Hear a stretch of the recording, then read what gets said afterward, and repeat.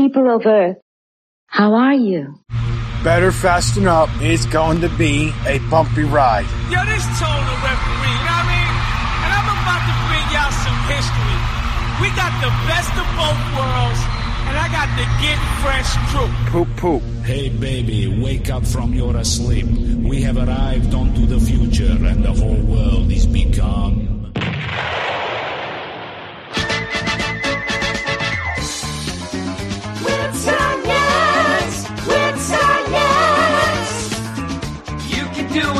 You do,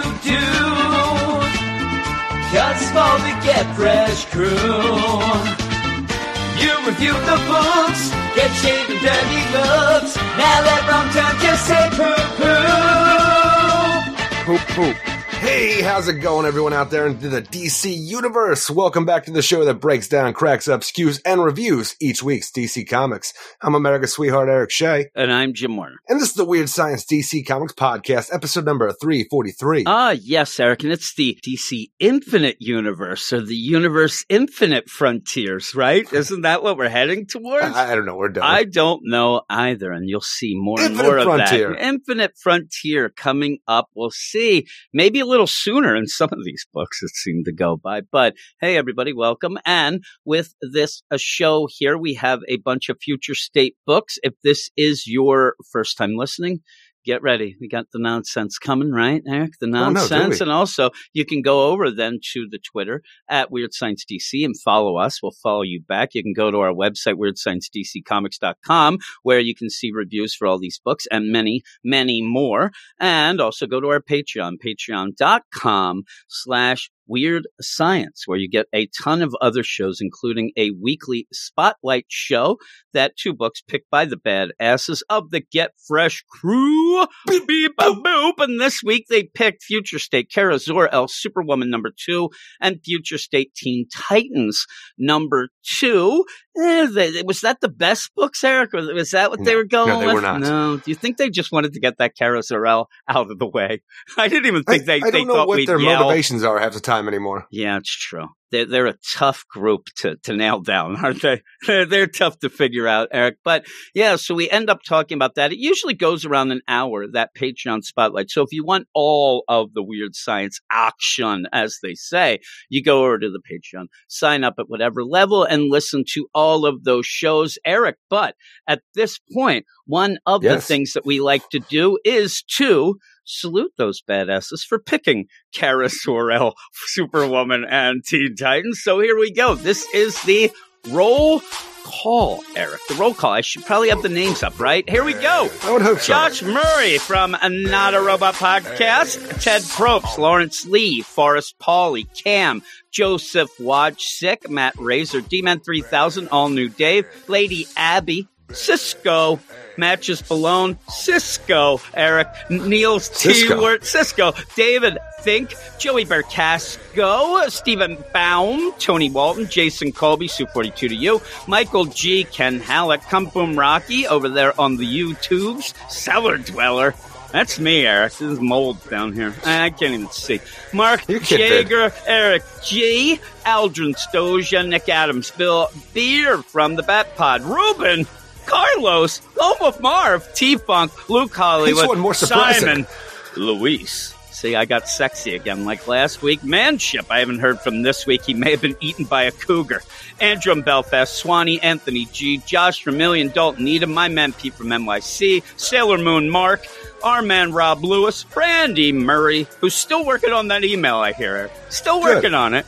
And writing's hard. Double A Ron, and a shout out as we fade out to the ultimate deal, Reggie. And yeah, we have a bunch of books here, and we're going to talk about them. And a lot of them, I didn't realize we had as many. I thought we had 4. We have 5, Eric. That shocked me. Counting's hard. Also, when I'm starting, I'm like, boy, some of these are the oversizes. And I'm like, that's not great. But then also, I started reading them on, some of this is a bunch of bullshit, right? So I'm like, oh, that's even having some. There's a spoiler. Oh, no. But I figured that with tonight's podcast, with this week, I'm not going to try to crack the code, Eric. It's like my great Uncle Ferris told me once, if men were supposed to go to the moon, Eric, they would have. And so I'm going to go with him, Eric. He was a conspiracy theorist who also thought that bananas were the tool of the devil, I believe. But we're going to go through these books here. Yeah, that's true, too. You didn't like the square hamburgers at all. That actually scared you. I don't know, witless. I don't even know if you had the wits before that, Eric. But we're going to go and we're going to talk, like I said, about these. I'm going to try to enjoy myself. We're going to let loose here, Eric. We're going to talk. Yeah, are you looking forward to these books coming back in March with all these creative teams? Of course I am. You're looking forward to all of these creative teams. I like DC Comics. Yeah, I think that what we're getting is more and more through this future state in the second month where we are finding out that these books do need an extra issue, some of those, but also I see a lot of people down on these creators, and I'm not sure that it was the greatest ploy to get something like a future state that won't really have endings and stuff like that, where some people are going to get mad like me, but also as a introduction. You get mad when there are endings. I'm saying add in the fact that people are saying like, oh, I don't know if I'm going to get the Titans Academy now. I don't know if I want the Green Lanterns now. You're already starting to have people pick and choose before these books even come out because of some of these stories. And I wish that it wasn't the case. I wish that maybe we had, like, remember when we went to Convergence, that was totally devoid of anything that was going to go forward with creative teams. But once they added that, I think that some people are a little down. Some people just haven't even been involved, but we're going to go because there's some news to be had, Eric. So we're going to go off right now to the news. Now it's time for Jim and the news. Listening to Jim is what I want to do. He's talking solicits and variant covers before all the meat and the cheese that's from under. And now it's time for Jim and the news. And now it's time for Jim and the news. And now it's time for Jim and the news. Yes, Eric, and that's not the new one. There you go. And Eric's here, too. Good. I thought that was one and the same, but here we are with the news. What you're doing still. No, it's because I have too many files going on. But we have here, I need a Rolodex. We have the news here, and one of the main things that came out this week was kind of a reassurance, but also a idea that something is going to be delayed. Yet again, I want to give you a little soundbite, Eric. This is going to give you a little bit here. And the Milestorm comes out. Comes out. One Eric Shea. And what episode? 100. Episode 100. Now, everybody, look at the number episode we're on right now. And the idea of this is episode 100, a drunk Eric Shea was wondering when the hell is this too drunk Milestone going to come out? He mixed it with the Wild Storm to make, a pretty cool deal. I mean, again, that is the Milestone and the Wild Storm come together. They came together. Well, not only did that not happen, but you were complaining that the Milestone revamp had not come out yet. This isn't like I was complaining about that not coming out and also being its own separate thing because I wanted the Milestone characters to be incorporated, you want to be incorporated with the rest of the DC universe. But with the whole deal of timing, you were actually saying, when is this thing going to come out? It was already announced before that. Before our episode 100, it was announced. It never came out. And then it just went away. Then it would come back. Then it went away. Well, recently it did come back strong. And they ended up announcing it's going to be a digital first deal. They even did already release a 0 issue. That was really good. Changing some of the things, changing the Big Bang and stuff like that with the story, but to make it more, of the times now. Well, now you see. The Big Bang ain't of the times? Well, no. It was more of the times of, you'd have to read it. But with that. The Big Bang and the gang banging? Yeah, the gang banging. And this was more of the government and the police being more involved with what happened. Holy shit. Yep, I'm telling you right from the headlines, Eric. But it's delayed again. Topical. It's delayed again. It was going to come out, and now again, it's not right now. So we'll see what happens next time it's to kind of come out. We have to freaking revamp it again for whatever's topical then.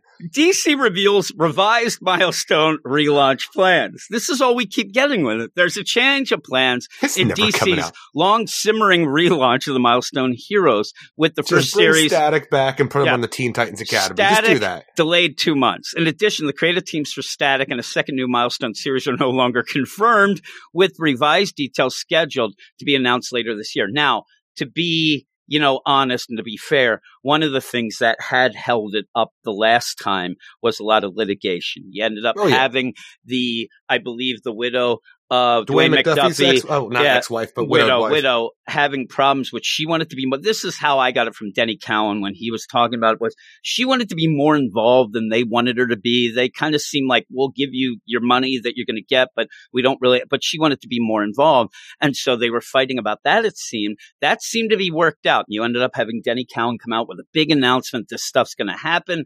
Don't worry about all the nonsense behind the scenes. It's all worked out. Well, now we even saw her writing on one of those books in one of the anthology issues we did a couple months ago, too. And I think that was part of this deal. So we end up having this where you're having problems again with creative teams not the same and whatever. And it seems like, to me, and this is just off the cuff, not knowing anything, but it really does show how Dwayne McDuffie was the glue of all of this. That without him, they're really struggling to figure out who's in charge, what they're going to do, and how they're going to do it. And then it says, instead of the delayed Static title, DC is digitally re-releasing the 2020 Milestone Returns #0 one-shot that was previously only available for a few days as part of DC Fandom Hall of Heroes. And I ended up getting that when it was available, and it's good. I actually did a review on the Patreon. It's very good, and it sets things going. It got me pumped up, and now I have to wait. But I'm like, all right, let's go. And now I'm just saying, I don't need the Milestone to come out, because even thinking about that idea, okay, everybody, the Milestone universe is coming out. Dakota's coming back. And it's like, does anybody really care about hardware? Yeah, maybe people like Icon and Rocket, but for the most part, because you got a cartoon, Static is where it's at. And people want to see Static. I think people want everything, and it's a good chance, though, because of the time that's gone, to reintroduce, even reinvent some of these characters for a time right now where, you do need some of that going on. But the problem is, if you can't get Static out, you're in big trouble. And this keeps getting delayed. I mean, Static is going to be, the flagship deal. Boom. Static comes out, get people, and then maybe they can become hardware fans or Icon fans in the meantime. And what usually happens, what was going to happen with this, well, I mean, it all depends just if they write good stories, but Static was just going to be like the first to come out, and then they were going to see how that goes. And each time I think it is kind of a, maybe a diminishing returns. Icon next, Blood Syndicate, Eric, it'll go down the line. And, but if I'm sitting here, I knew there was one, I could not remember. I knew it was Blood something. Zombie. But if you're going to do this, like I said, you have to get Static out there. Static should be out already. And like you said, you need Static. So don't delay Static. If you're sitting there waiting like, well, we don't have hardware. No. It doesn't matter if hardware comes out when Static's at issue 30. Get Static. That's going to be the big one. Or never comes out at all. The thing, though, that I think maybe, Eric, that they're doing now possibly might be integrating it in a bit with the Infinite Frontiers and stuff like that, because why delay it now? I know they're saying there's problems, but still, I think maybe from this that we might get something a little more and maybe in lines with what you want. But you end up the new Infinite Edition, Eric, it's called, see? Infinite, I said, of Milestone Returns #0 will include 24 pages of completely new material by Reginald Hudlin, Denny Cowan, Nicholas Draper, Ivy, Bill Sienkiewicz, and more. This added content includes a retelling of the events of the Big Bang, the police brutality protest that unleashed a sudden wave of superpowers in the city of Dakota. Reads DC's description of Milestone Returns, Infinite Edition, in edition #0. It seems as if I remember, because that was in the first one, they kind of end up, cracking skulls, the police, and then that ends up, opening up this where you have both sides of the protest going and everybody ends up in the Big Bang. So that's why. And you have to get that because you need to have the villains as well as the heroes, kind of produce there. This $4.99 director's cut also features content introducing the full new creative teams behind Static, Icon, and Rocket, and Hardware, the digital first series spawned by this new Big Bang. Now, that's the thing, too. The idea that it's going to be digital first, you can kind of give some things a shot. Hardware, Eric, along with the reveal of their first issue #1 covers. It's funny the idea that you're saying, like, okay, it's digital first. You guys can give this a shot. I'm like, I know so many people that refuse to read digital. If it's not physical, it ain't for them. Well, there'll be a physical edition later. Then those people sitting there with their Sony Walkmans, right, Eric, listening to the podcast on probably DAT. Milestone returns. DAT, Eric, Infinite Edition. They're like, when can I get me the phonographs of that weird science podcast? I got a problem in my pocket for you. That's our intro song, Eric, on phonograph. Milestone returns. Infinite Edition #0 goes on sale digitally February 26th with a print edition planned for May 25th. You want to join me with that? I got a pocket in my pocket. No, I'm good. The Milestone titles working under the branding of Earth. I was trying to think of something. Why did I say Dan? Or no, hey, anybody got their 8-track of the weird science? What? You only got Foghat? Well, turn it up, dude. I don't know. I'm doing this crazy character. Are now scheduled to launch later this year. I'm making myself laugh. This year on what DC calls Milestone Mondays. Oh my God, that sounds like it could be a podcast title, like Milestone Mondays. Just like I started my Monday Memories post on Twitter. I'm bored. The next deal is iconic DC Batman Legends of the Dark Knight series returns in May. This is something exciting to you, right, Eric? Not to be confused with the Tom Taylor book? No, because they changed that. The problem is with that Dark Knight book of Tom Taylor's, they have changed that to be Batman Detective, which pisses you off because we always do have a Dark Knight book, but well, that's the thing is, like, even the Legends of Dark Knight, Batman the Dark Knight, even if you want to go The Dark Knight Returns, the idea of having a book called, Batman the Dark Knight, it just seems like one of those iconic series that you want to have out. Like, whenever you put out, like, a Superman book, you'll have, like, a Superman, an Action Comics, Adventures of Superman, Superman the Man of Steel, and even sometimes, just sometimes, Superman the Man of Tomorrow. Yeah. And also, like, I got a problem in my pocket for you. You got this here.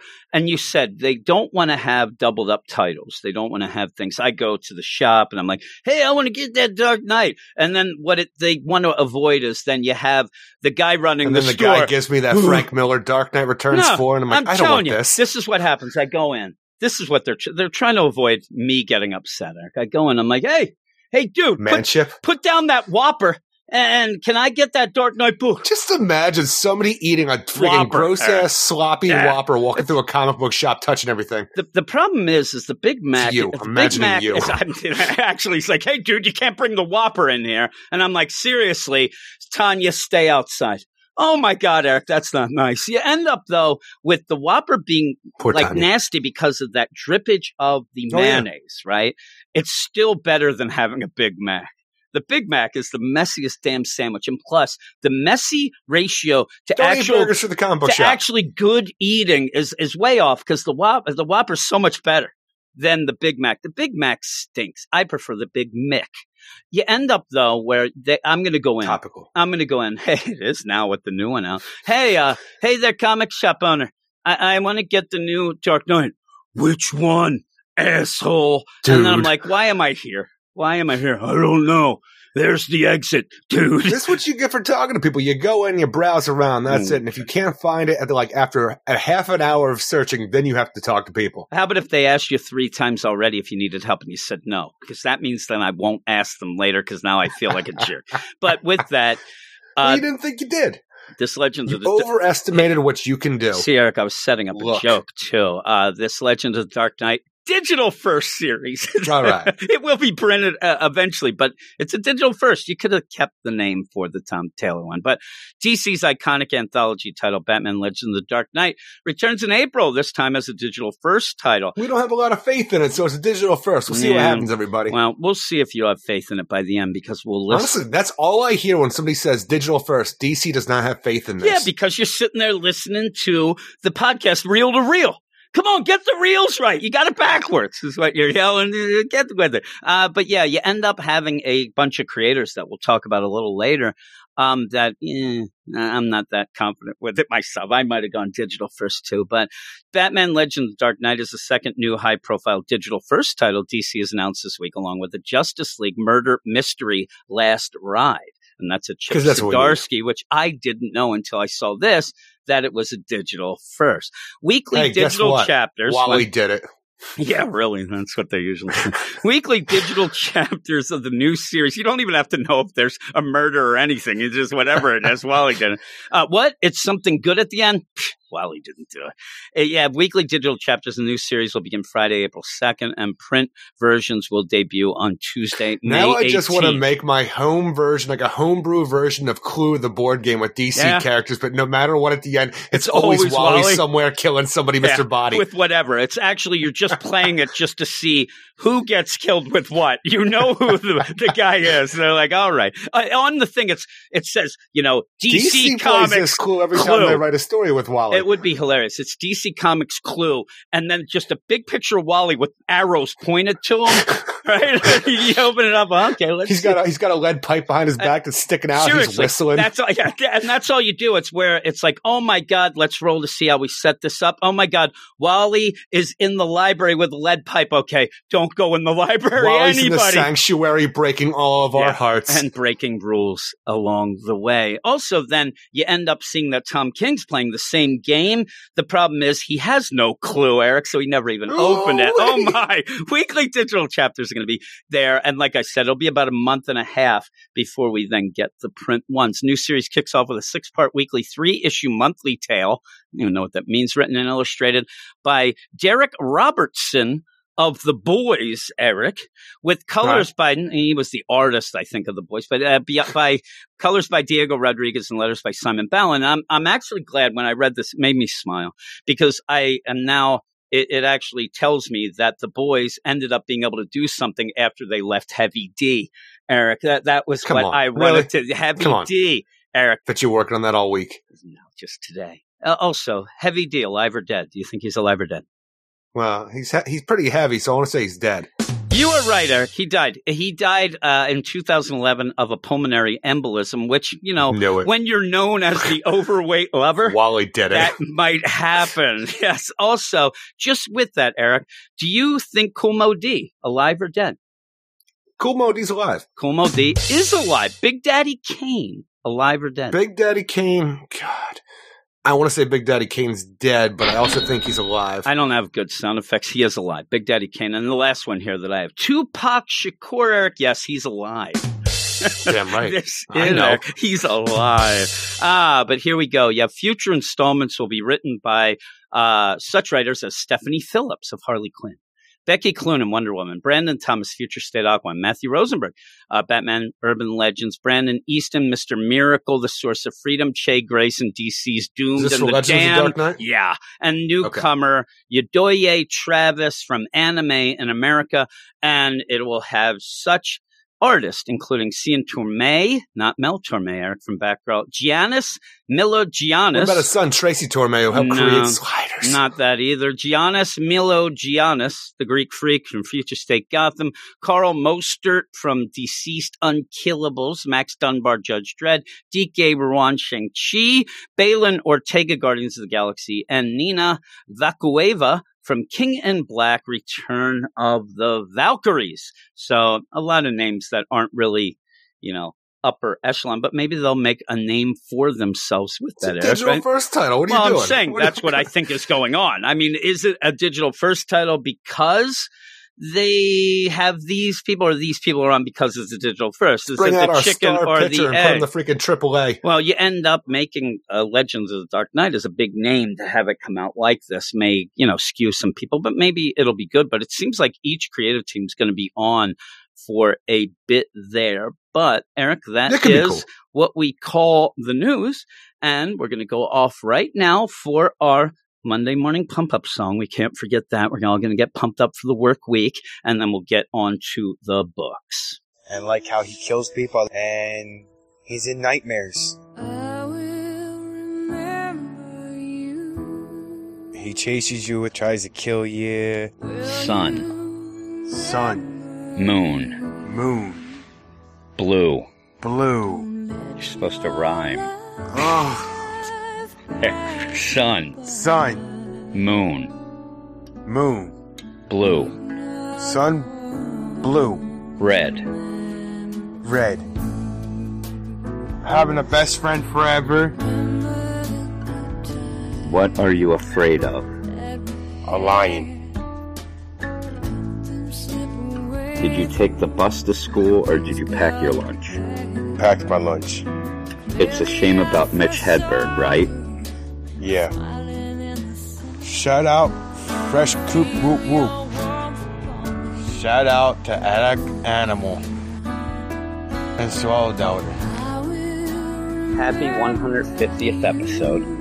Happy New Year's 2000 episode. Weird Science. Where's Science? DC Comics Podcast. Where's Science?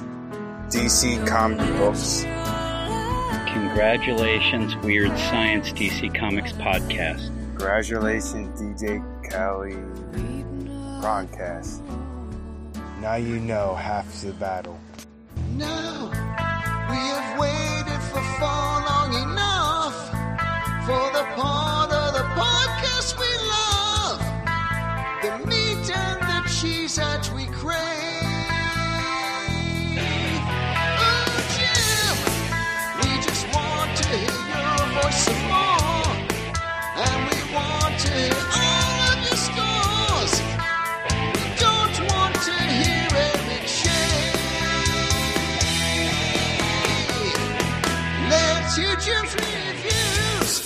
We can wait to hear Jim's reviews, and we want to hear all of his views. We just can't wait for Jim's reviews. Hear Jim's reviews. We can wait to hear Jim's reviews, and to hear all the jokes he will use. We just can't wait for Jim's reviews. Woo!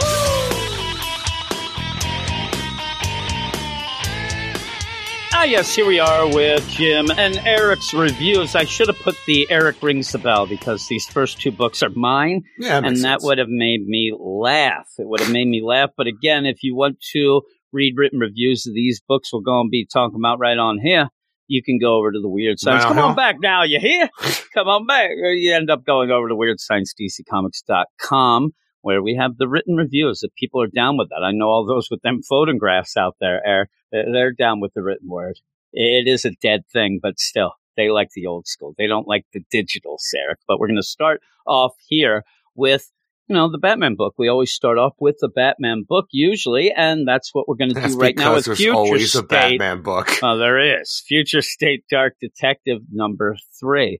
And I said earlier, the idea where people are looking at some of these books to give you a little, heads up of what's going to be going on in March. Mariko Tamaki is going to be doing Detective Comics. So people are there checking this out. And I'll tell you, we're 3 of 4 in, and I still don't have a bead on if I'm going to enjoy the Detective Comics, because it's a story that had some fun last issue, but then kind of dialed it back a little this issue. And there's not enough for me to grab onto to really say, okay, she gets it. She's going to do this, whatever.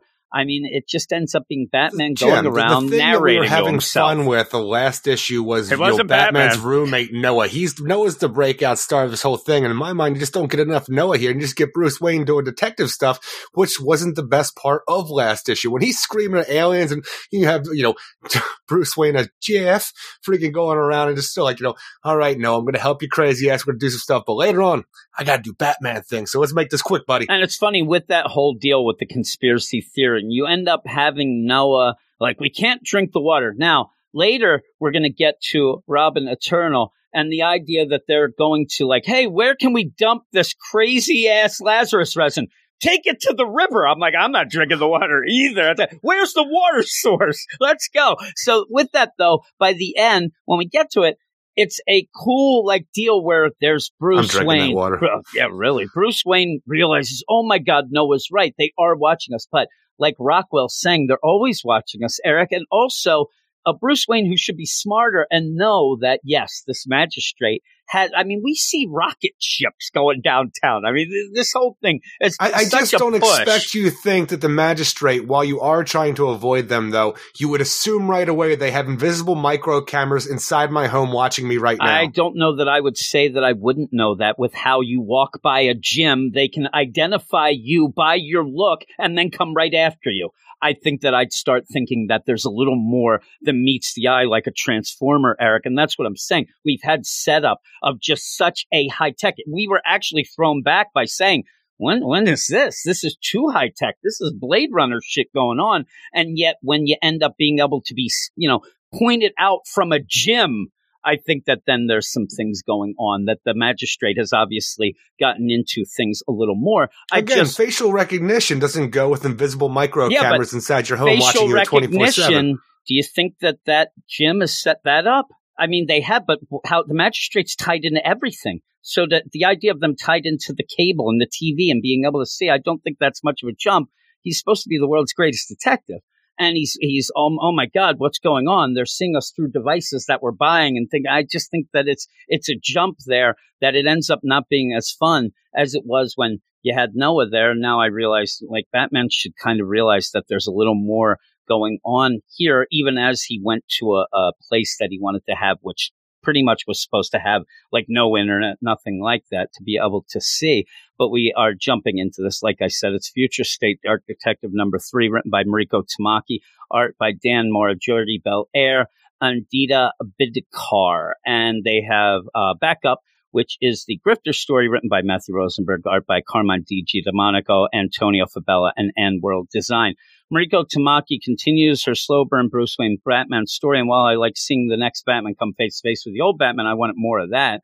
Instead, we get a kind of mystery to investigate, and the world's greatest detective, realizing the magistrate is watching everyone. The Grifter backup didn't save the day as much as I'd hoped, because it makes Luke Fox a piece of shit. I mean, it really ended up on a big downer for me, showing us that, there's Luke Fox almost being, not as bad as Jason Todd. Look, but Luke is just doing what he has to keep his mother happy at this point. It seems. But the idea of him pretending to need to get out of the city, and then it's tied into some of the things just didn't work out for me. But you start off with Carl Bennington, a Plexitech CEO, terrible golfer, ended up with this thing where he has charitable golf deal. He ends up being murdered. Now, we have one more issue left.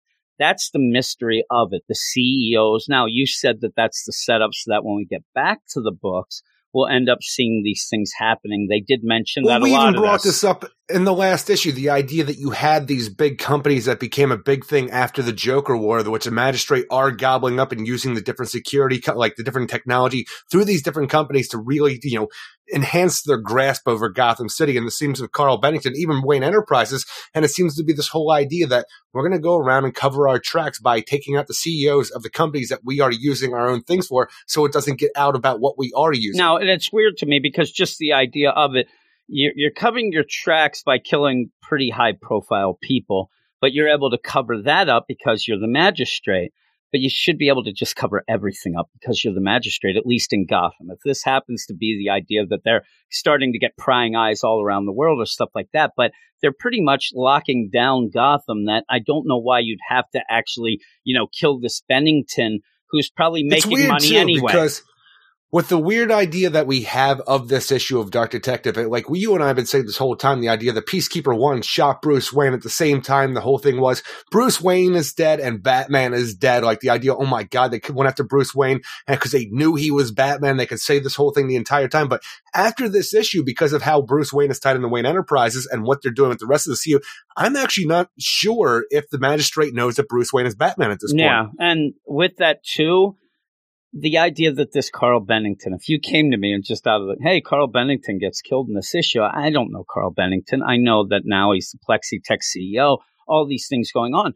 And the thing about this is we're reading this, that's the mystery of what's going on. But I don't care about the mystery because we're going to have to wait, as you've said a bunch of, to get it set up when we get back to the books possibly to see how these things go. We might find out that Bennington, after the Joker War, wanted in, but then we'll eventually see that he wants out and he's going to expose things. But we don't get it here. And I think it's setting up and I even said it's setting up not to go forward, but to go back. But that doesn't make a great story now. And maybe I'll go next year and say, "Boy, man, the way that they set up that Carl Bennington, I really understand what happened now in the Dark Detective." But you're playing, the devil's hand here because I don't know or care about that. We said that we kind of like Noah. We were having fun with that. The idea of Bruce Wayne trying to avoid the Magistrate. There's conspiracy theories and all going on. But this other thing that Bruce keeps thinking like, oh man, that's that. And then you have to keep wondering, like, are they going to kill Lucius? Like that would be a cool setup if we got these things quick to then see if they're going to go after Lucius now, who seemingly is running we don't things. even know what's going on because this is 2027. We don't know what's going on with Lucius Fox in 2027. 2025, he's, being fine and running Wayne Enterprise, stuff like that, while Tanya, his wife, is going around saying, I want Mask to be shot on sight because they're dirty vigilante pieces of shit. At this point, it seems like when we get to the Grifter backup and Luke Fox is trying to get out of Gotham, he is going home to be with the rest of his family who are outside of Gotham. We don't know where the freaking dam broke with that relationship. Well, again, yeah. So there's a whole big gap of information. But he still can here. be the CEO of Wayne Enterprises out of Gotham. But that's the thing. This is what I want to know. And I don't know when we're going to find this out. I mean, you find out that Lucius ends up flipping out, that the Magistrate is doing something wrong. He ends up realizing that where he said, the Magistrate doing the Magistrate things, I'm just supplying the stuff, where he then cuts them off and then has to be spirited out of Gotham because he is going to be killed.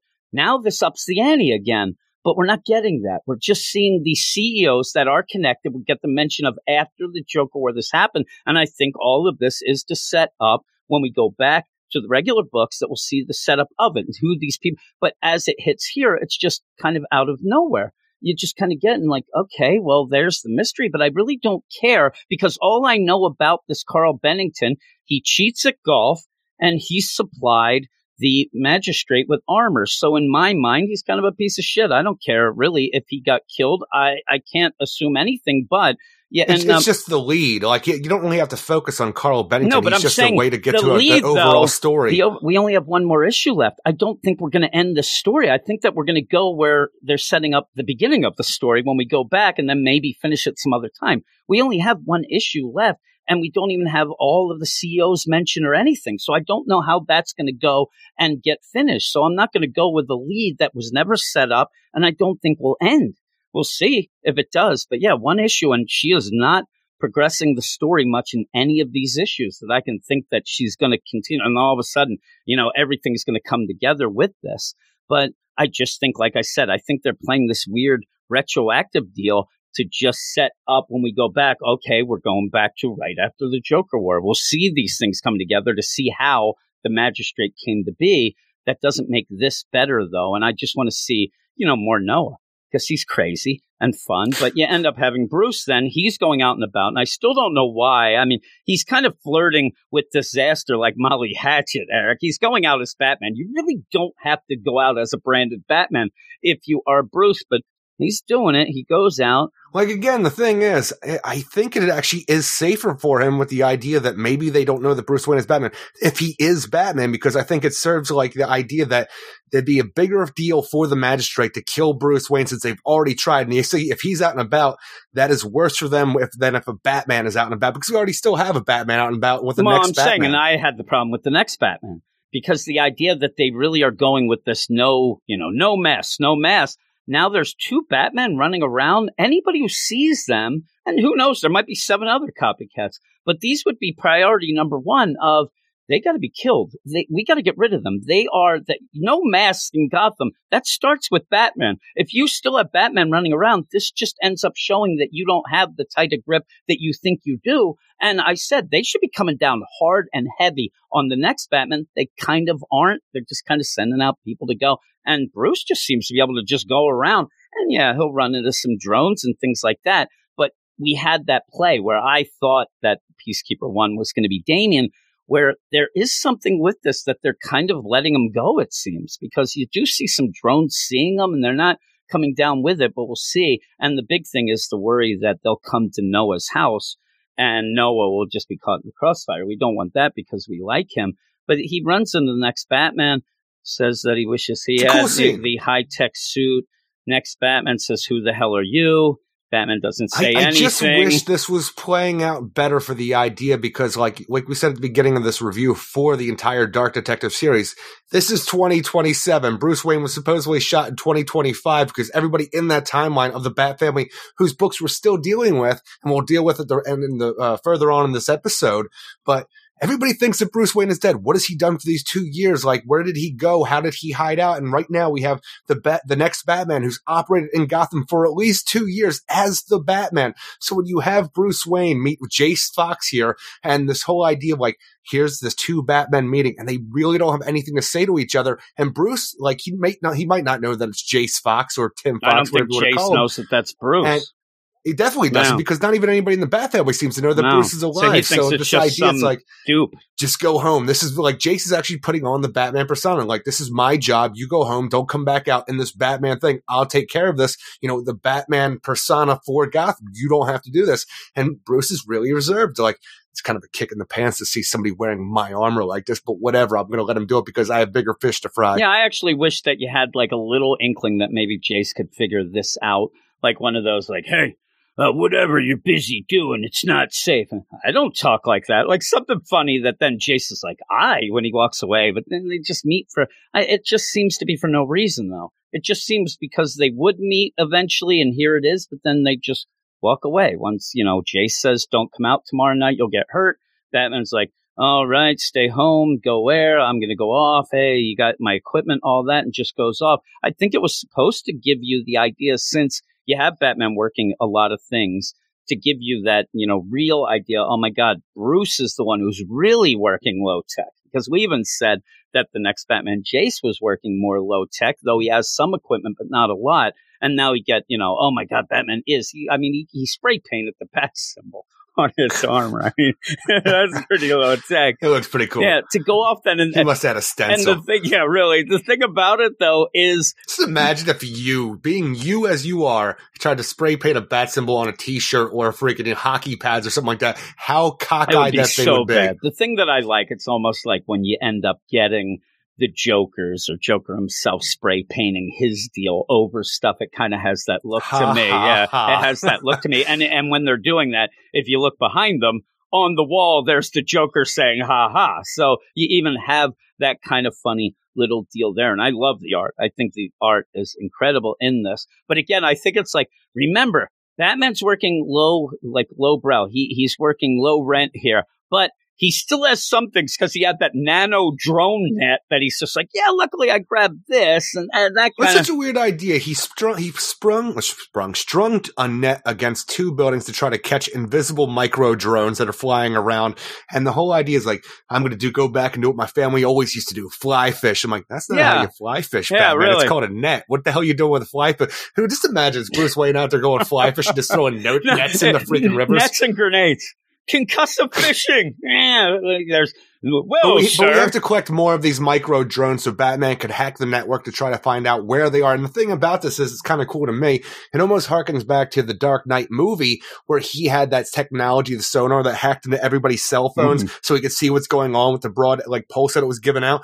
When he hacks into the network, he is able to see that they have these micro surveillance drones everywhere watching everything going on, where pretty much he has a network of cameras throughout Gotham City that are watching everyone. It really reminded me of that. Yeah, and you have that where he goes, now I think it goes a little too far though at points, because then he ends up making goggles that he can tap in and all these things that, pushes See, the deal. thing is, the funniest part about the goggles is he made these techno freaking futuristic goggles off of Noah's swim goggles. Yeah, swim That's what goggles, the basis of it but was. still. I'm like, you are a smart man, Bruce Wayne. Look at Yes, you. he is. Inventive, you MacGyver And motherfucker, so you have that. Well, in the meantime, Noah's freaking out anyway, and he's put a device on the roof that's supposed to block out all the alien deals. And the funny thing about He's it just is, an asshole. I'm telling you, it's just a foghorn. yeah.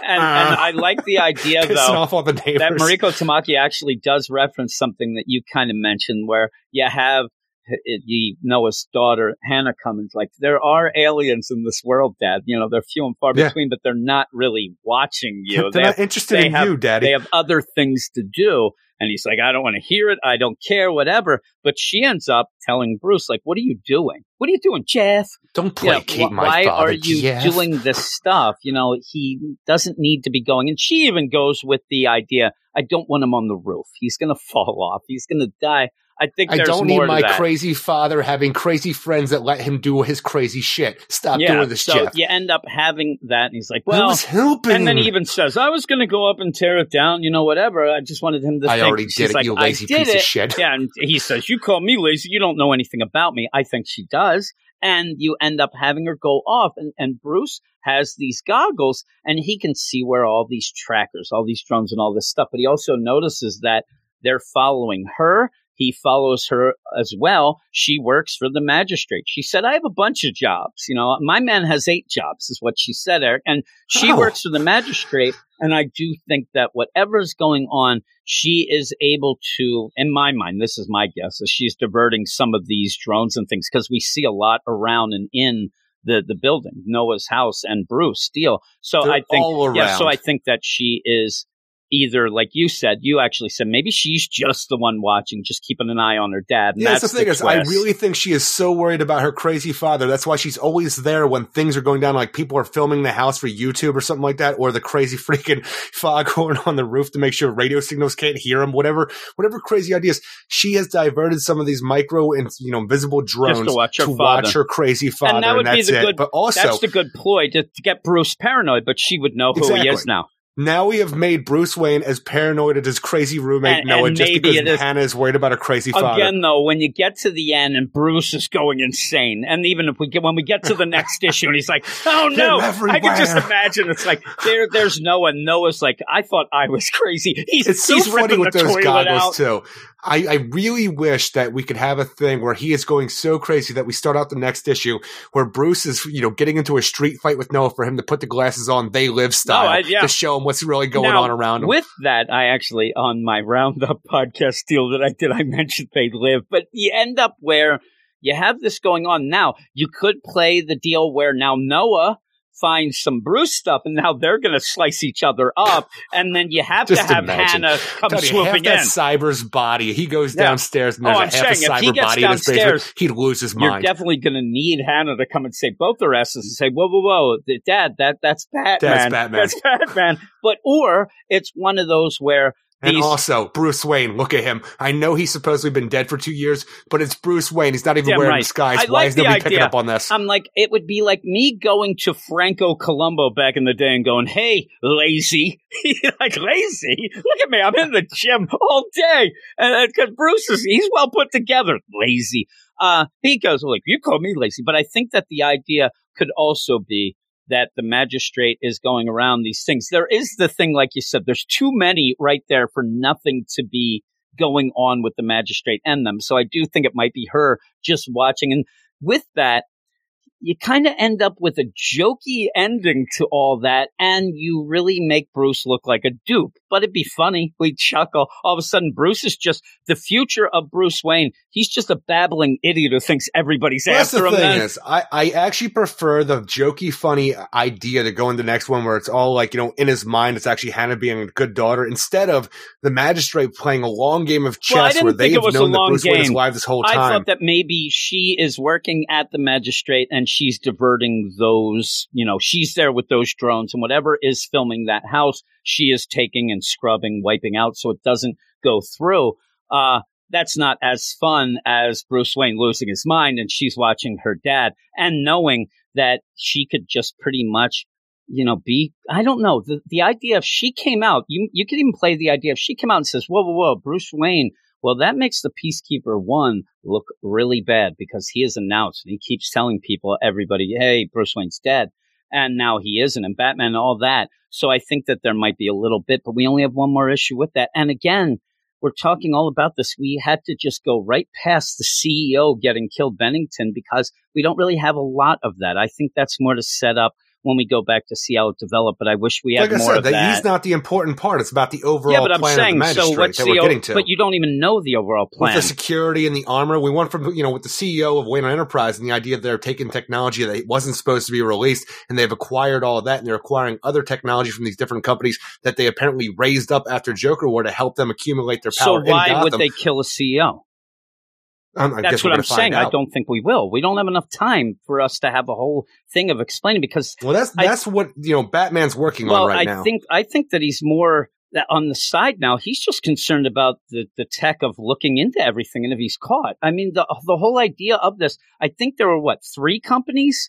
There was Wayne, this guy, and another guy. No, I'm saying I think there was another. I don't think Wayne Enterprise won him because he said it was 3 companies that were nothing before the Joker War and then blew up after that. And I don't think we had anything. And we saw the guy last issue. We have this guy this issue, and I think we'll have one more. So that's what I'm saying. One more guy getting killed and then going through an issue of the daughter, and I don't think we have enough time to actually solve a deal. And with that, like I said, just because CEOs of companies that were named are getting killed by the magistrate, it doesn't even make sense to me. I don't know what the mystery would be, only because everything seems to be going pretty well with the magistrate. We don't know what this Bennington's doing behind the scenes. We never saw him. We don't know what the other guy did. There's nothing of, we're pulling this out, we're getting out of God, we got to stop it now. And like I said, the magistrate seems like they could shut down anything anyway, even without, killing somebody in these higher ups. I just don't get the mystery of, oh my God, these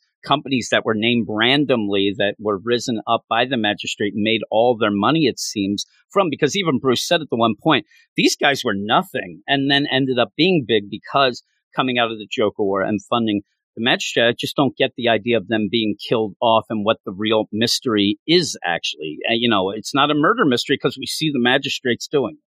I just wonder why. Yeah, we saw that, though, but nobody else knows that except for Bruce Wayne. But again, what does that matter then? You know what I'm saying? That the idea is Bruce trying to figure out. Well, if you have the idea that it can get out there that the magistrate, who is the peacekeeping force of Gotham City, is going around just murdering people, I think their power is going to be a little bit waned after that. But what I'm saying is we only have 20 pages left of this story, and she has gone in this story. We basically progressed of Bruce got a couple of nano things and knows that everybody's watching. She hasn't really progressed to actually go and get everything solved at the end. Also showing the next CEO being killed, then finding out why they did it, and then going, it just seems too much to finish up in one issue where she hasn't really done much with that whole mystery overall. And I don't think that's many people are even concerned with it because it hasn't been set up. So hopefully I'm wrong and she can, pull a rabbit out of the hat because she has not really progressed much at all since we've had 3 issues. But overall, I like the art in this. I just think that I want a little more, Bruce. I like Bruce, being crazy. But again, I don't really know what he's trying to figure out overall and what it could lead to. And because we saw all the other books, the idea that Bruce is supposedly dead doesn't help, the mystery. Or you end up where you have an open-ended thing where Bruce ends up handing some info to the next Batman, and maybe that's why we saw them cross paths. And he hands him a little zip drive and says, "You take care of that, and maybe we'll find out more in some other book." It's just a big gap in years in what we're doing because I really would have used the Dark Detective story to talk about what's been going on with Batman or Bruce Wayne actually, instead of just throwing us into this idea. It's 2 years after the magistrate tried to have me killed, and now I'm doing Dark Detective stuff to bring them down from the from the dark. Nobody knows I'm alive, like Secret Agent Bruce Wayne almost. But I'm like, explain to me Bruce Wayne doing Bruce Wayne stuff like this, what happened with all that and the magistrate taking over. Give me a re-origin story for the Dark Detective aspect of this instead of just throwing me face first into this story. Yeah, and even it's weird. Like, you end up Bruce going to the magistrate. It's like, still, 6 drones following Hannah doesn't equate to the sound of an encroaching alien presence. I'm like, all right, we'll see what's going on. But I think that what we're going to find out is a lot of these things have all been just set up as we get more and more of these future state continuation books announced. I think that we're going to get a Justice League one that will be announced. I wouldn't be shocked if we get a Dark Detective one announced, and then we'll have to wait, and then we can continue the stories, because a lot of these are just ending, with kind of the 2 issuance. This has one more, but they're ending with a lot of loose ends and things like that. So we'll see. But the next story is the Grifter one. And pretty quickly, the idea where Grifter's trying to help get Luke Fox. And I'm saying the first page where you see Luke, I know that a couple of years have gone, but boy, he looks real old there. But you end up 6 years. I mean, seriously, look at him. And he ends up where Grifter took Luke to Huntress. You have all this going on. The Queen of Clubs. To try to get out. I wish there was more of a pronounced deal of why Luke is getting out of the city to get to his family. At one point, it really was played in that first issue, I thought, was the idea he was actually trying to get away from his dad. The idea, well, I can't let my dad know I'm going to go. the magistrate in general, but by the end of this, as we go through our adventure, wind back up with the Black Mass Syndicate, as Huntress tries to get us out of town with, Cold Cash, the Grifter, Luke Fox is trying to save his own ass from getting locked up, because so he's going to turn, go undercover, get Grifter in this whole thing, because, Grifter is somebody he knew from his family before when he used to bodyguard his father, to go underground and try to give them Helena Wayne, because he's a piece of crap now that's going to screw everybody else over, Grifter style, to get, scot-free in the end and be allowed to leave Gotham City instead of getting locked up. Yeah, and it threw me off, because I like Luke Fox. I don't think he'd ever do this. And with the idea that this is Helena Wayne and the connections that No, it's Helena Bertinelli. Helena Bertinelli. I mean, not Helena Wayne. Helena Bertinelli. But he would have had connections with her. He'd at least know. And I'm surprised that she even acts like they don't even know each other at one point. But the idea of this... That's the thing, is from what we've dealt with, we don't really have a big connection with Helena Bertinelli and the Bat family, let alone Batwing, because he gave up doing that. I know, but I'm saying from before, you ended up where he was even in the Detective Comics. He was the Detective Squad deal, and I thought that he would have learned a little more, and she would have been aware of who he is. But even without that, the idea of this is, again, like when we had it at first, he ended up saying to Grifter, I got to get out of the city. Well, why don't you do your Batwing thing? And he's like, I don't want my dad to know that I'm Batwing. I just assumed that if he ended up going and trying to escape as Batwing and got caught, then you would end up where his dad would find out. That's even worse for you.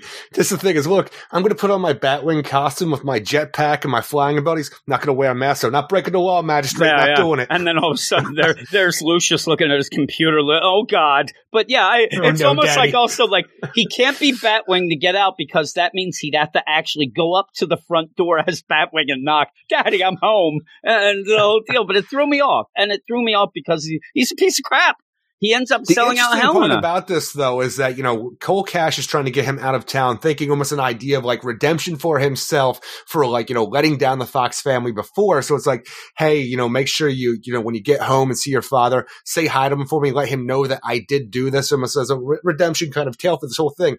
Not knowing that Luke is going to betray him this whole time, but I want to know what drove the Foxes out of Gotham. Did Tanya go so whole hogging that it bit them all in the ass and they had to freaking back up? Okay, we're out of Wayne Enterprise, we're out of Gotham. We have to go into hiding ourselves because we stepped in it way too freaking much now. I would say that the mom is dead. Tanya is dead, Eric, because the idea of him saying to Grifter, I don't want my dad to know that I'm a superhero with a mask. I think that he would have said more as mom, because she's really in there against it. So I think maybe something might have happened where Tanya ended up being killed, and then they got out of there. Peacekeeper 13. Maybe.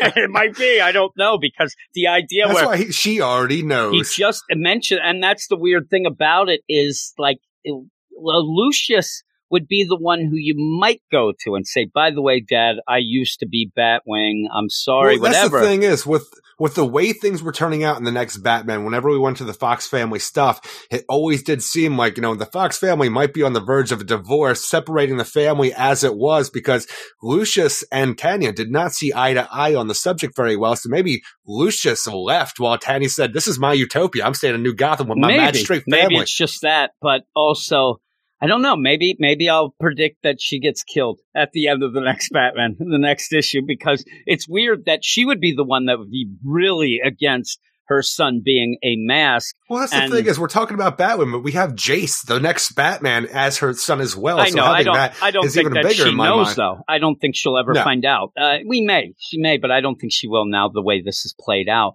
But the whole idea of a Luke a little bit later, I think, maybe it's like she already found out that my brother Jace is the next Batman. I mean, I would end up breaking her heart real bad. We'll see. But yeah, it's just Tiff became a Robin. It was damn crazy. right. No. I'd like that Batgirl again. But you end up where again, it just That would be so cool, though, to have a next Batman where Tiffany figures out her brother Jace is the is Robin. almost to like. It'd be awesome. And the thing is, she pulls a Tim Drake, but within her own family, and actually becomes a Robin. And that whole She thing is for how smart snooping she is, but a around, more and she's smart. a heavy tech Robin. Yeah, she's smart. And maybe, again, That'd be cool. Some of these books, I think, are going to continue the way they are ending, and I wouldn't mind that. I wouldn't Well, mind we know the the next Jace Batman. one's continuing on for at least the origin story. Yeah, for that's the digital origin. first. I'm saying I want to go like further in the future. Yeah, but once state that's deal. done, like, the sky's the limit. Yeah, maybe. Especially if you're going to have a Gotham Future State series featuring Red Hood from this backup. I'm like, if you can have that, you could do whatever the hell I you know, want. and I think that we will, but Shiloh we'll see. Norman. Yeah, really. I mean, that's an origin story. I don't really need some of these where if you give me a Tiffany as Batgirl or Robin with the next Batman, I'm in. I'd like that. But here, Cam Fox wakes up, becomes a villain. Yeah, really. Oh, that'd be good too. They throw her in a Lazarus pit, Eric, and it's because it's this piece of crap, Luke Fox. The vegetable. I hate Luke Fox. The apple. That's not a vegetable. That's a fruit. Same thing. I end up where It's not. I ended up being upset once I saw that Luke was a piece of crap. I'm like, really? Like, I was enjoying this so much, and I was enjoying it because of Grifter, who still continues to be pretty cool. All And it takes is one bad day, even Jim. when you have Grifter being taken in by the worst burn victim I've ever seen. I don't even know how this No, guy's who still. the hell? I'm telling you, is this Peacekeeper? I think it was Peacekeeper 8 in this after the explosion. I'm telling you, I was so thrown off the idea when we were going to, grifters are like, look, we're screwed. I just screwed over Huntress so bad after we still have some kind of bad blood because apparently Grifter screwed her over before, but now I've completely ruined her life. I got to create this giant distraction, blow up this gigantic thing, and stop the Peacekeepers while I allow her to get away. She gets away, and it just seems like the one Peacekeeper. I'm like, what is this Peacekeeper? Because it looks like one of the Burns from the Rebirth Green Arrow series right in the beginning right there. I'm like, how is he okay with this? Like, what has happened at this point in time that the Peacekeepers are able not to scream when their entire body has fifth degree burns? I don't know. It is. Is there a fifth degree? Yes, 7th degree. I'm telling you, this isn't Two-Face. Their skin is having 6 degrees of separation from their body. It's all face, Eric. It's all body. It's all burned. It's disgusting. But yet, it's just like, all right, scumbag, come with me. I'm like, really? It's so funny to me, though, that, Grifter did a double screw over job because he was going to get screwed over. So now he is going to go to the magistrate prison or Blackgate, whatever they're doing in 2027. And so is Luke Fox, because the whole idea, only way that Luke was going to get out is if he handed them hell out of Bertinelli, Huntress. And now she's gotten away. So now you have Grifter here who's going to jail with Luke. And I'm like, it sucks for Luke Fox to be a dickhead at the end of this whole thing, but I do love that Grifter sacrificed himself, which is a not Grifter thing to do, just to fuck somebody over now. Yeah, I actually think Luke goes free. I don't think he's even yelling, you're going to go to jail a long time. I think that it would be revealed if we go later. He's just with Jason Todd, too. He's working and he's a dupe. And, he didn't need to get out. And this was all the ploy to get in there and fool Grifter, who's smiling it up. And I think that it's funny, like you said,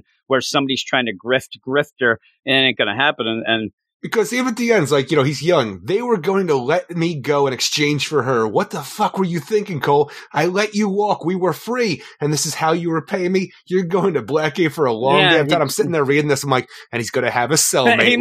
But the thing is, they're not really going after Luke. Like, everybody's yelling about getting more boats and things. I don't know. That's the thing. It's like, they were letting me go in exchange for her. So it's like, it's obviously was the plan to let him go and stay a free man, but he got screwed over. But again, I'm going to say just the idea that he was going to go, but the going included the magistrate just going down on them. I think that he's not in trouble. He just doesn't get to leave. I mean, yeah, really, because of the idea he still had to get in that sub or boat to go off while the magistrate was already there. they were just going to go, okay, you get to go free or whatever.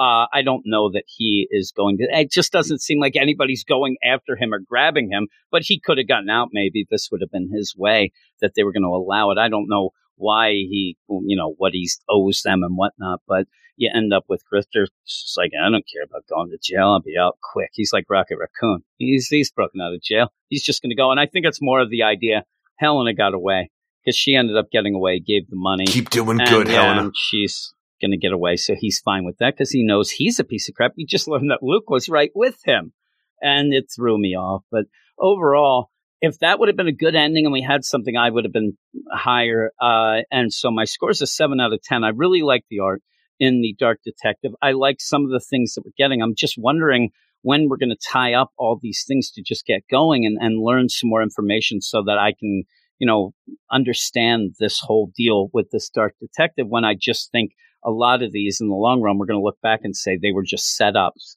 for more stories because they were aware that maybe they'd continue on or whatnot. But as a 2-part deal or a 3-part thing and going into a 4th, I'm worried. And I'm worried about the 4th issue not being able to tie the stuff up. So we'll see. But what would you give it? I'd give it a 7 out of 10 as well. I think the Dark Detective wasn't as fun as last issue, which is, I always want to have that kind of fun with that new character like Noah and stuff like that. And the Grifter story, which I was really looking forward to getting back to, wasn't as fun as the last time. And like you said, the idea of Luke being a piece of crap in exchange for all this other stuff, I'm like, do I want to sacrifice Luke here at this point in time for this story? Like, it feels weird. I'm just like, I'm okay with Grifter. If Grifter was going to screw everybody over, fine. But Luke right now, for how we know him, it's just a weird turn that we'd had no setup for, but like, no, that's the problem. 2027 hit Luke hard. And it's funny. It's one of those where you always like to see the pieces of crap show their heart of gold, like a Grifter, Guy Gardner, Damian. Constantine. But you don't want to see the good guy show that he's a piece of shit. And that's like Jason. It breaks even your heart. Jason Todd, where you're just like, okay, well, it's Jason. They're going with that. But Luke, I just thought, that's a shame. Because I really do like Luke. If you don't care about Luke, break your mama's heart. Yeah, really. If you don't care about, or he's joined up with the mama. We didn't even know that whole deal that he's working right with her to bring down the masks, Eric, the mask problems. But we're going to go to the next issue, a 2-parter. There's a backup in this as well. Future State Justice League #2, written by Joshua Williamson, with art by Robson Roca, Daniel Enriquez, Ramiel Fajardo Jr., and Tom Napolitano in the main Justice League story. And then the backup with the JLD, written by Ram V, art by Marcelo Takara, Marcelo Mayalo. JLY. Probably. The JL, what the hell? Again, though, if we end up finding out later that it's going to continue, does that make this better? Because we don't know it at this point. And I just sat there like, really? Like, you're going to do that? At least, and I'll tell you right now, people gave the Justice League part, the Joshua Williamson, liked it a lot more than I did. And they're giving them the benefit. Hey, it's on one of the few ones that has a happy ending. All right, that's fine. But we talked about why you'd have a dark ending and dark future anyway to go back and avert it. But it's fine. But the idea where I saw some people say, well, you have to give him a break. He only has 2 issues. Please. He knew he had 2 issues. I'm not giving anybody a break because they couldn't use a lot of the space that they had or use it better, because I think that he did his usual thing. He ends up forcing a lot of things without explanation just to have it go to get to an ending that to me didn't even make sense to what was set up. But we'll see. Do you like stories with proper setup and conclusions there? Do you? Well, both of these stories have a bit of each, but not enough to make either of them a good story. In the Justice League story, Joshua Williamson is back to making things just happen to push his narrative. But in the end, he negates what he just showed to force what the story was clearly meant to end on, a Justice League that knows each other is a better Justice League. Then in the JLD backup, we get a Doctor Strange Infinity War ending where Khalid goes off with Merlin because that's the only future where our characters win. And that's the thing. Maybe we'll continue on with that. That's the thing is, didn't he say in that though? I've seen all these futures, and this isn't the way that we win this time. No, I think he said this is the way. He's like saying what you're doing isn't going to. It's almost like the idea in the Deceased. John's like, I'll go and I'll attack. Trigon. No. I saw that you'll die. We'll go, but then ended up doing it anyway. And it didn't make sense. I think that this is the one where he says, no, we can't do that. We just have to do what I have to do. And you guys go off. We'll try to win it in the end. And remember that things get set up that can change. I think what he's saying mainly is that this is a possible future, everyone. And you can go back and avert this. And maybe that's how we'll play. But it just, it ended up just falling with a thud. I mean, the ending of it. But we start with the Joshua Williamson deal where you see the HyperClan has taken over the personas of the Justice League. They're going around saving the day. Everybody loves them. They're making the people love Everybody them. loves them. Now, this is where I'm already going to start with getting upset about a lack of setup. I actually would have wished that we saw any bit of an inkling of what the Earth, what all the people think of the Justice League, this new Justice League. We were given, again, a mystery at the beginning of the first issue of somebody ended up being a mole, dupe, whatever, and ended up selling out the Justice League, which brought down the first Justice League to make the rules up for this one. Why couldn't we just have gone with that, where they want to solve that mystery? But that got left behind. But we never. Oh, no. The thing is, that's not a mystery to anybody else. It's a mystery to us. Well, they seem to know who I'm it was. saying, We're though, just left but in the dark without about who us it is. not knowing, it just ends up being something that I want to know. But we never found out what the people think of this new Justice League. And Like, that might even have been Billy Batson or something I like don't that. know, Shazam maybe, at but some point going on in this who whole knows? thing. But with that, I don't think we'll ever find out, because that was just like Joshua Williamson does, throws things out there. Like the idea of, I don't really know how I'm going to incorporate the idea that the HyperClan has been mind wiped and they think they're regular Earthlings. So I'm going to end up just throwing out there that the Justice League fought them a bunch of times. And Well, then that's the not last bad. deal. I actually didn't mind I that at didn't all like because it. this is in the future. So they could have had a lot of adventures and stuff like that after the initial, just the one time the HyperClan showed up in the late 90s. The only reason he does it is so that he can have him sent to a fire pit so that Andy can yell fire. That means Fire White planet. Lantern, or White Martian. Well, that and they had the Martian writing there. Yeah, I don't even think they actually recognize that much of the Martian writing. Even that. Oh my God, what's that writing? They say it's not writing. It's a blueprint. They even say it's not writing. And it's a blueprint making you think that they were working on that plan to get that big ball. But yet when they do that big ball, everybody else is in the HyperClan doesn't even know what it is. So I guess that was, doing your little blueprints on your own there. And just the idea, though, that was just to set up so they're in a hell dimension with fire. So then Andy can yell, oh my God, fire, that means White Martians. That's the weirdest part about this whole thing, because the Justice League, apparently, whatever the HyperClan did the last time they're out and about, the Justice League deemed it really necessary. It's like, all right, we ain't screwing around with you HyperClan no more. We are locking you up and in the, like a planet in the multiverse, which is a fire planet, because you fuckers are afraid of fire. We are going to torture you for the rest of your lives. I'm like, well, that's some hardcore shit, Aquaman. And this is what Annie's remembered as a little girl. And this is one of the conversation I'm telling you, this is something I'm okay with, because this is a conversation. If you overheard as a child, your parents getting this dark, like this idea, like the HyperClan, we're going to lock you up when you're afraid of. So Annie does recall this. And I can believe the idea that she does remember this conversation from when she was a child. But the idea that the Justice League would go that far and lock the HyperClan up on a fire planet inside somewhere in the multiverse. And then our heroes are left there as well. But I don't know why the White Martians stayed there, because they are still White Martians. It's just inside. It's another universe. They could have flown away and found someplace else, because it's not like they, Martian Manhunter. He can go in space. These are White Martians. They can fly through space just like any other Martian and stuff like that. I don't know why they decided, well, I guess we're going to be tortured here this whole time on this terrible, terrible fire planet. Well, and I'll even say, Andy starts talking. She never heard them say anything about a fire planet.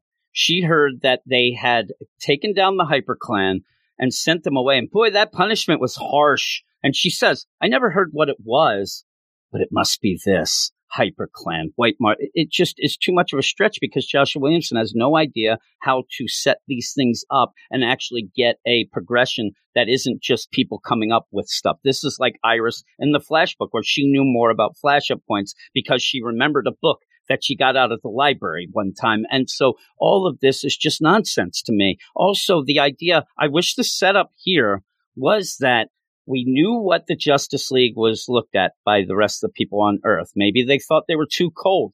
Maybe they thought they weren't doing enough, being nice. This was a Justice League that stays away and doesn't really help get, cats out of trees or something like that. But they don't go out together. And in this, you even see Flash and Yara are on like Conan, they're on the talk shows. And I wish this would have been kind of that side deal. That's kind of a funny thing where while they're duping everyone, they're actually know each other and they're going out to be this really loved Justice League. So when the Justice League comes back, they're like, holy crap. I mean, they ended up loving them, not because of anything except that they were hanging together or whatnot, but you just have that as an aside. But they end up where they're also stealing these scientists. And the big thing is, okay, we're going to change and we're going to rebuild the justice, the Hall of Justice into a new Hall of Justice, and then use Martian technology combined with that to end up making everybody in the world devolve into primitive beings, and then we'll be all happy and we'll be able to rule over them.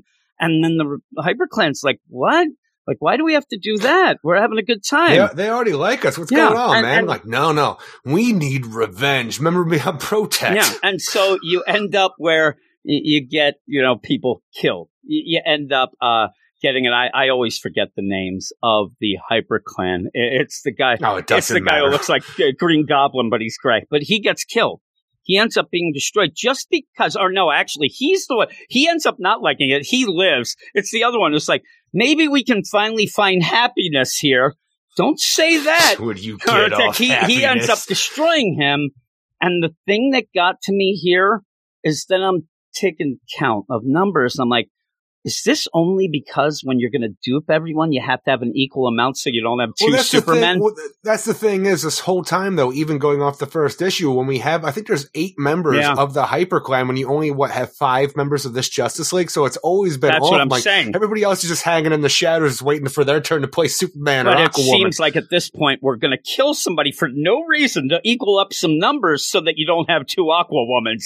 And he wanted happiness, Jim. Fuck that guy. It's just the idea where, no, we want revenge. You're kind of getting revenge doing this. And the problem is, though, is that in this, multiversal hellscape, it's not going to contain the Justice League that much. But this is where you're supposed to get a bunch of things going on here that's going to bring this Justice League together. Now, Eric, there is no romance between the next Batman and Joe. So I'm sorry. They didn't say that it wasn't. Well, they didn't. But you end up where you're going to find out the stuff that's going to win the day. I like to believe in my own headcanon from what we got in the last issue from that one single panel, I think is passive aggressiveness, where Joe Mullen and the next Batman, Jace, have just recently been in a relationship together and have broken things off, and Joe is not happy about it still. Well, one panel, passive aggressive, all in my head. But with this, you have the mustache twirling of the HyperClan.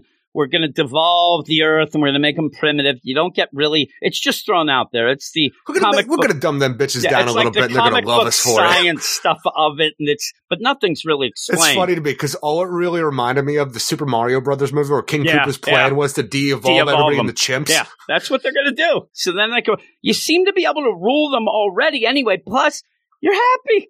Just go with it, but they won't. That's the thing is, they're not really ruling them. Yeah, they have our admiration, but they're not ruling over us. We like what they're doing. But they're able to twist and turn. I mean, they are setting up a giant doomsday device, and people are cheering it on. So they could, they could play the long game. Plus, not the long game. It seems as if they have made a new justice, the Hall of Justice, in an afternoon. I mean, it doesn't seem like a lot of time has passed.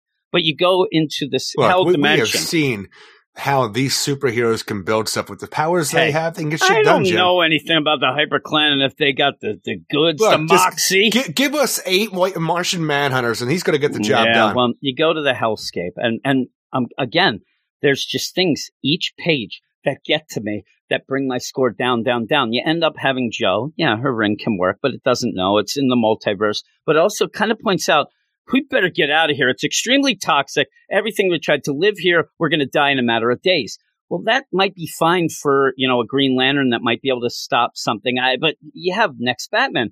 That guy's going to die in like a second. I mean, this whole place, he's going to die. I was so worried about him. Now, at one point, nobody's worried about it. And they just keep putting out, here the guy who doesn't have any powers. What are you going to do? Now, he's going to die. He's going to die. Somebody please help him. At one point, Joshua Williamson plays it right with Robinson Roca, where you do see him in a Green Lantern ball, but then he's not. He's just walking. He should be dead. The fumes that he's breathing in, he should be dead. And everybody should have a green shield around their body like a normal Green Lantern would have. She should be shielding everybody. And she should say like, oh my God, I'm going to do this, but I'm not going to be able to use my ring after we figure this out, because her ring actually does replenish without the battery, but it takes time, which would have set up a cool thing when they get back where she can't use her powers, but has to use her smarts. But You end up, Batman, he sees the writing, and that's not writing, that's a blueprint. All right, whatever. Andy says, hey. It's Martian. And Andy's like, I remember the time that they attacked the HyperClan. They ended up saying that they punished him really bad. It was just a girl. They didn't really say what, but it must be this because of fire. I'm like, all right, that's really going. Then you end up pretty much solving. Now we'll go back to what they talk about, but then you just get Flash. I think I could just share my speed. Off they go.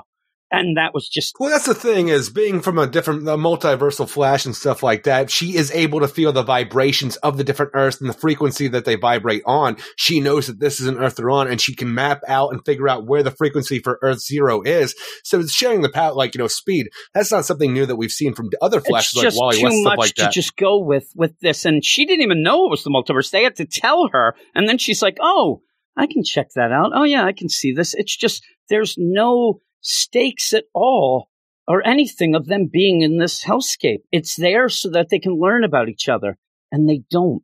You end up having John say, hey, everybody, get this.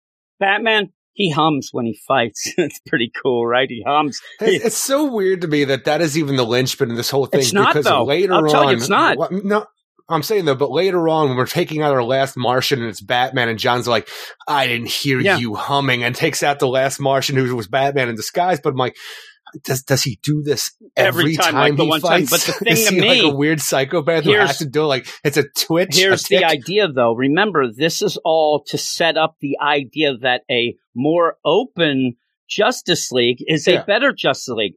Nothing that happens here is from opening up. John knew this all along. He's known this the whole time they've been together. The idea that Andy knows Flash because Flash says princess, that's been going on forever. You have to play this different. Joshua Williamson doesn't even realize that you end up... by the end, though, they decide that, we'll get to it, though, but that's the thing. No, they say we did it because of what we knew. And the idea, all you have to do is have Wonder Woman hear the humming. She learned that in the hellscape. They opened up a bit to each other. John revealed that. Have Wonder Woman open and hear that and say, listen to the humming now, and say, oh my God, that's not Batman. And then taking them down to say, okay, because the idea of how they win is by not knowing anything about each other, because Joe's the last one really to then say, who did I first hook up with? And then they say, oh, it was Sins. No, nobody knows that. I'm taking you down. This is full out evidence that you should not know about each other, that it did nothing to help out. They act like opening up was the reason why they defeated the HyperClan, and it's not. The only thing that they use are information they knew before, and then a dupe of what they don't know. And then it's like, oh, right, that was the greatest. We should open up more and open up even the idea that they say what you're at in this hellscape. The thing that they're going to open up about John, let's learn more about John. Boy, he wants people to keep joining up. Now, everybody knows this. This isn't, and Wonder Woman bites her lip that never comes to play. And so when you go out, the idea in my mind was to show that the opening up allows them to defeat an enemy that they wouldn't have been able to, but it doesn't. It doesn't show that because John uses the idea that he knew all along. You end up having, Wonder Woman used the thing that she's known all along. Knew, but now everybody knows because he's a blabbermouth. That's what I'm saying, though. If you have the blabbermouthness, and then all of a sudden John gets taken down, and nobody knows who the Batman is, and then even Andy says, wait a second, I didn't hear you humming, takes down Batman, then you have had a perfect setup of, oh my God, we should let everybody know. Like John should have told us that before, and Batman should have told us before, and we should know all the intricacies. Well, they've been working on this for like a while. The idea of this, the Charter denies us the idea that we can have relationships or open up to everybody like John has always wanted, because that's what his father did with his Justice League. He's always wanted that. So outside even the HyperClan situation where they can take them down because they are a good Justice League, we are moving on to the idea that they're going to open things back up, know each other, have a family Justice League, and even open up the ranks a bit. In this story, you're using a fight against an enemy that you've actually proven that it's better to not know each other. And that's what wins the day. And then they go, you know what? We should open it up because we just defeated them. It's just a flip-flop with a bad setup. There's no setup to show them that knowing more about each other was the reason why they were able to win. They end up winning because Joe pretty much knows that one of the last dupes deal is that they read her mind because they never opened up about that. If they would have opened up with that exact info in the hellscape, They probably would have been taken down because she would have no way to know who was who or what. Well, and that's she the thing. relies She on could have that. said anything, though. It's like, even though you and I are open, we'll talk about all the stuff. I don't tell you everything about me and stuff I would know. So if I was going to do it, like, I would know stuff that I haven't told you. Yeah, this is a story that is, you end up where you just use the humming to win, but that doesn't prove anything. I'm saying, why do they, before they go to the hellscape, we're not opening it up? That's the charter. They made the charter, and then we're not doing it. But they're already going against us to begin with, though. But they're not. They didn't open up about I'm saying, anything. though, Jess and Andy are having a relationship. Well, but we don't ever, and that's the other thing. Are they? Because we think they might be. We never know. Also, I know. Well, Jess even says in Tell this me where it's like, tell me what you learn about Princess Jess. Yeah. snores in her sleep. Princess. And like, oh, some of you do know a bunch about each other. He says princess as if, oh my God, how did you know she was everybody knows she's a princess. She says her mom and dad are Aquaman and Mara. She's Aquawoman. How would she know that she snores in her sleep? But he didn't say that. He never said about snoring. He just used the princess. No, I'm saying Jess says Princess Andy here talks. Oh, I'm sorry, not snores. Talks in her sleep. And then, but you don't say, oh, somebody knows about talking. He says princess, huh? It's just the play Some of us it. It's really nonsense. know each other. But even that, okay, we have this. What do you know about Flash? I know that she's a Flash from a different universe. I'm saying this. People are telling me that this is a great setup for this Flash. What you know about her, Mm-hmm. I know way more from that introductory, announcement of Flash than I got anything in these 2 issues. You didn't get shit. You got nothing with Flash. It's just that, oh my God, it's tough. I'm telling you, the idea that they are setting up, that this proves to them that they should open up the deal to everybody and talk about things and hang out. It doesn't play out with me because they end up defeating the HyperClan with the exact opposite. And then to make it worse in my mind, you end up having Batman come out and go, hey, by the way, I found this gun that I can get rid of the HyperClan with. Boom, done. Let's go. Let's have Chinese. A flamethrower? Yeah, it's just, hey, I got it. Oh, it must have been that Tio Morrow and Ivo set this up in case things went wrong. Wouldn't you have had that when you actually had the HyperClan come out of the deal when they let them out, just in case something went wrong? It just happens to be laying around that they set that up. And just to me, everything is just convenience of not set up. I don't even know really like the whole idea. Oh, what I learned about the HyperClan. I even see some reviews are saying this is like the best way to be introduced to the HyperClan. And you don't get anything with it. They end up saying we're going to do just almost like it's like a Death Star type thing. Or what? Are you mad at the story or what everybody else is saying about the story? I'm mad at the story. I think it sucks. I think that pretty much by the end, everything that sets up doesn't play out at the end just to get to what we were going to do. Plus, I told you what this was going to be the last time. Everybody go back and listen. I said exactly what was going to happen, so I should be happy. I just think the story sucks. I think that the setup does not play out to what we end up having. You end up doing whatever you want to just say, oh my God, we're going to be together and be a team and open up. Well, what do you mean? But we won the day by not. Who cares about the HyperClan? Let's open it up. And then they're going to open up the Just League. But again, it's not happening. That's the end of let's open up. And then you get to maybe what we wanted to get in the meantime.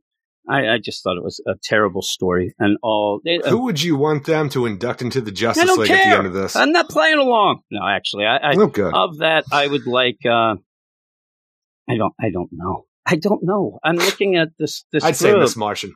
Yeah, I don't know. I'd have to know what the characters are doing in the future and what they've been up to and things like that to actually realize who I would want. But you would probably go with the idea of, what you're missing and stuff. So Miss Martian would fill that spot. Maybe, I don't know, Tim Drake there. He's looking handsome.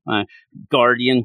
Crush. Well, that's the thing, is at this point in time, Tim Drake's still alive. Like, what has that Lazarus resin done to you to alter your cells and stuff like that? I'm like, are you a powerhouse Robin at this point? Yeah, he looks pretty, big. But and then we go to the next story, which, it's the Just League Dark story. And you just end up having them kind of get towards Merlin. You realize that there was a glamour around the earth, so nobody knew that he was burning things. That's such a weird idea to me that, Merlin has come back. He has created this army of witch hunters. We're taking anybody who uses magic and we're murdering them on the streets. But don't worry, I have a glamour so nobody sees what's going on, which is fine for everyday you and me kind of folk. But we still have these characters who are friends with superheroes. Like, hey, we really need your help. Merlin's back here. I can probably do like a magical spell to freaking let you see through the glamour.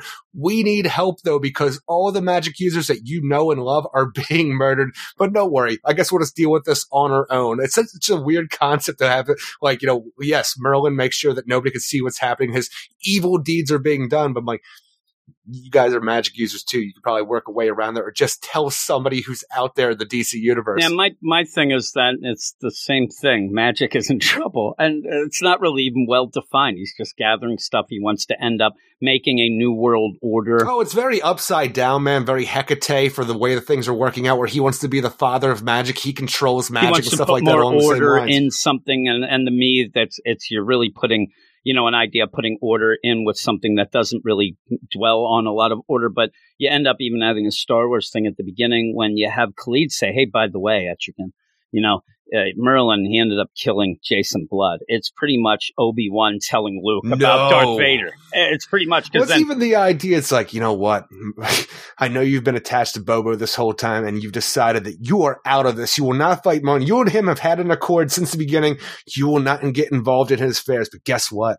Your boy Jason Blood, he killed him. And that's the only thing that was keeping him back, because the idea was Merlin had Jason Blood. So Etrigan's like, that's my homeboy. I want him back. No, but if you do come after me, I'll kill him. Okay, I'm going to hang out here for a while. But like, he's dead. Oh, nothing's stopping the Ryman and Steel and Etrigan now. He is coming for blood. No, Jason Blood, he's still alive. He was coming for blood. He was coming for blood.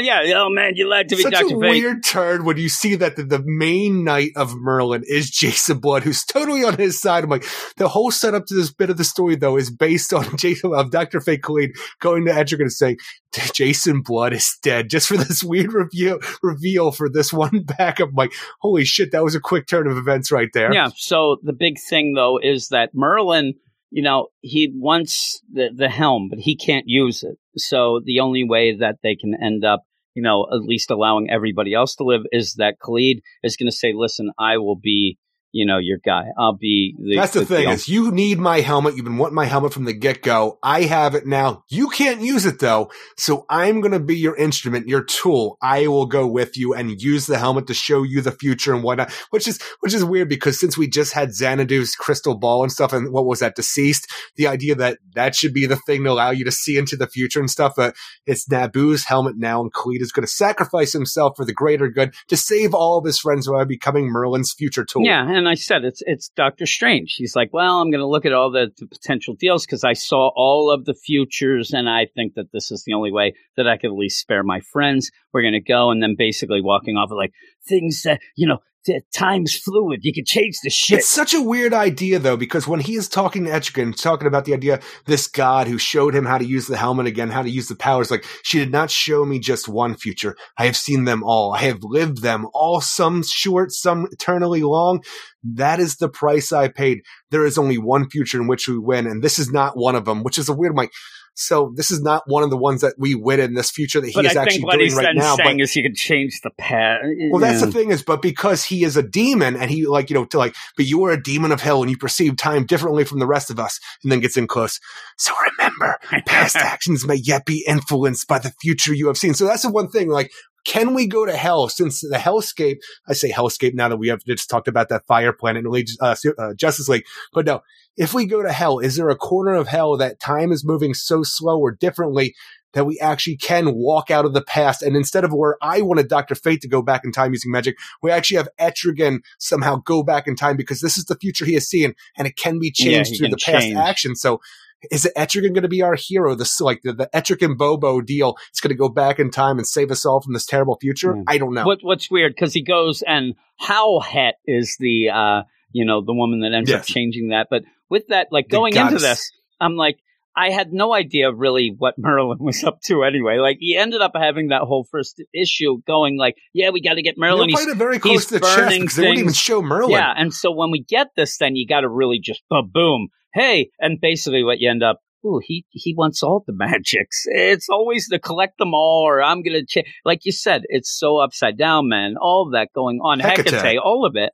And I need something more from this book. And then you have to have the deal where, what are you going to do now? Well, I remember a woman. I had one friend once. It was Wonder Woman, and she would do what needed to be done. I'm like, I don't know what you're All right, doing here. Satana, And then calm basically, like you said, I get it. She was a part of the Yeah, JLD. yeah. You do her besties, whatever. and with this, I ended up now Say some shit backwards. Come in on. my mind, I'm trying to like the story a little more because we're getting a real nothing ending of. I think in my mind, I convinced myself that somehow, because he says you can change the things, I'll just go with that. They change it because the idea even of, yep, we lost this time. Let's go. Finn, it's the end. And you're like, what? Like, this is the deal. Now, I did see some reviews for this where people were upset about this. And a bunch of people I don't know realize Ram V wrote Justice League Dark, which seemed odd to me. But they're like, this is a book that I don't need Ram V touching. He's a lot better than these other ones. I'm like, touching? He has handprints all over the place. He's going to have his dick prints on it in March. I mean, this is the guy who's writing the backups again. And He's been balls deep for months the now. funny thing about this is where I didn't like the Swamp Thing as much as a lot of people. I don't look at this and say, oh my God, he doesn't know the characters. I don't look at it and say, oh, what I'm worried about is I hope he can get past these stories of magic, because a lot of people gave him a lot of benefit of the doubt because Tynan had set up the story in Justice League Dark. Yeah. Then when he came on, he had the Lansing and Kelly that shit. He narrowed it down. And, you know, we had a lot of stuff where you had a lot of unanswered questions, but he narrowed it down, ended up finishing it up. Poor Nanda Parbat. And so we have been waiting. This is where even some of these, Necropolis. some of these stories and backups, you've even said like, hey, I'll give the Mr. Miracle a little benefit of the doubt when they are able to tell their full long deal story. Yeah. I just am worried because we kind of get the same thing here from Ram V that he ended up picking up the pieces of and trying to get done already. Is this all we're going to get from a JLD? Is this why it's only a backup? Who's trying to collect magic this arc? I mean, that's the thing. It's almost like you get in these little ruts here where the Flash has to always go against somebody who's a villain that only deals with a certain type of speed. I'm going to go after that guy. He's, on a brisk pace. That's a new villain there. Brisk pace. He's a power walker. It's an awful villain. Power walker. He's there. He's this big guy. But yeah, so with JLD, yes, it's a magic book, but you don't need to have the end of the world magic at all in every single issue. I hope that he's able to dial you might it back. need that in a future state. Yeah, well, but you're ending up, like I said, this seems too much like what we just like. Really, this Justice League Dark must be like, why are we keep trying this stuff? It never works. And then they lose at the end, hopefully to be able to, stop it in the past. We lose now to win later. Yeah, they lost the battle, Hopefully. but they'll win the war. Maybe, because we don't know. But and it's just funny to me, too, because let's just say this is the whole idea. We have, where we go, whenever we talk about future state, I'm like, when we get back to the main books, we're going to see somehow where we can avert these dark futures, and that's the win that our heroes are going to have, where we can see the hope maybe be something that they can celebrate in the future. And when I see this now, it's like, now remember, past actions may yet be influenced by the future you have seen. Now, Etrigan's going to go back, but the only thing that's averted is Merlin. I just think Etrigan's just scratches I don't know what that there's means. too much going on in future state in the DC universe for just one thing to change everything, because you got the Four Horsemen of the Apocalypse, you got the Magistrate, you got all of these different, you got Swamp Thing destroying mankind at some point in the future. Too much bad shit is being able to be averted at this time. If anybody goes back in time, well, I'm just going to stay here for a while, because at least for a while I'll have a good time. I just think he's going to leave. What are you going to... Today is yesterday's tomorrow. He's talking come on, I don't need dark poetry. Tell me what I got to do. But yeah, you can go off, and maybe we'll see that eventually. Like I said, we've been kind of hanging the deal of, maybe these books, when we get back to it, will lead up to this stuff. But some of this stuff like this ends in this, kaput ending. Do I really want to see it? Now, I want to see it averted, but if you end up just showing us completely how to get it, I don't need that, and I think that maybe we'll continue it in a little bit. I don't know. I don't know how they're going to play it. I'm a little confused about the overall concept of this future state anymore, but I gave this a 5 out of 10. I didn't like it. I thought that both stories had problems. I didn't like the first. But again, I wanted to see a good story where this Justice League learns about each other. Now, with that, it's because I wanted to know about these characters. I mean, even with the Yara Flor book, this is a different time period, and I'd like to see how she is around other people. We'd even get the Superman Wonder Woman book, but each of these, I was hoping we were going to learn a little bit. I hope we'd learn a little about Jace, a future Jace, how he deals with things. We learn a little more about Flash, and we didn't. The idea of the concept of a Justice League that wants to get stronger by knowing each other, and we end right as they're about to open up to each other. And even with that, like I said, in a very angry way, I apologize for maybe. So I'll submit at you, Eric, but still, I don't like you getting duped. But the idea of the setup not equaling what they end up deciding at the end. There's a very easy way that could have been changed, that even the little teeny bit that they learned, John knows that Batman hums. That's not really opening up, but that little bit was enough for Yara Flor to realize that wasn't Jace, or it was. And that means, oh my God, if that little teeny bit was able to go, and you could say... the only reason that Superman knows is because he has a super hearing that can hear it. That's what I think is the play. That's why I think it would have been even greater when they're in the hellscape, where they're like, we don't even know about each other. And then John says, oh man, I know about him. He hums. He has this little sound. And that's like just that little bit that everybody learned about everyone was then enough to defeat the HyperClan. So, oh my God, just knowing a little quirk did that. Why aren't we learning more about each other? We could stop everything if we do. But yet you have the people who already knew that going in. And I think just shifting it to somebody else, where you even have, Aquawoman, she gets knocked out. Andy gets knocked out. You have the two Flashes, and the one Flash yells, "Princess!" And then all of a sudden, Joe's like, nope, the other one isn't her. Boom. And you solved the deal with the little team. Like, you had Wonder Woman bites her leg, like stuff like that. And I think that if it would have twisted to that way, it would have been such a strong deal to say, well, what should we do now? I don't know if we should open up. Well, what do you mean? Like, Yara learned, just as an aside about, and we were stronger, but it just ends up the same people do the thing, and then Joe uses not knowing, and then they're just like, hurrah, let's go. And I just thought that was a misplay at the end. But really, the misplay to me was that we didn't learn anything about the characters in this book, and I would have liked to have seen that. The Justice League themselves are great because you get all the characters and you get your bang for your buck. Now, unfortunately, Joshua Williamson set up the deal where they can't know each other and things like that, but it didn't play out as strong as I think that if he would have just stitched that and they could have known each other, and we would have known a lot about the Flash and things like that, because we're almost done Future State and we really don't know anything about this new Flash.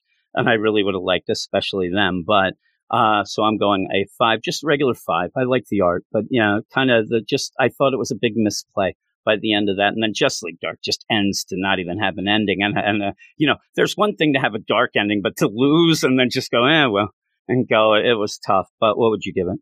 Or did it open it up for a win later on? Well, maybe. But again, this is the thing where it's funny. We're going back to the books, hoping to avert the things, and he's playing with that, but we're kind of already expecting to see then, I don't know, but maybe we'll find out that out of nowhere, Etrigan is the cog to get all of this wiped out because he has to look into that. And it might be, but what would you give it?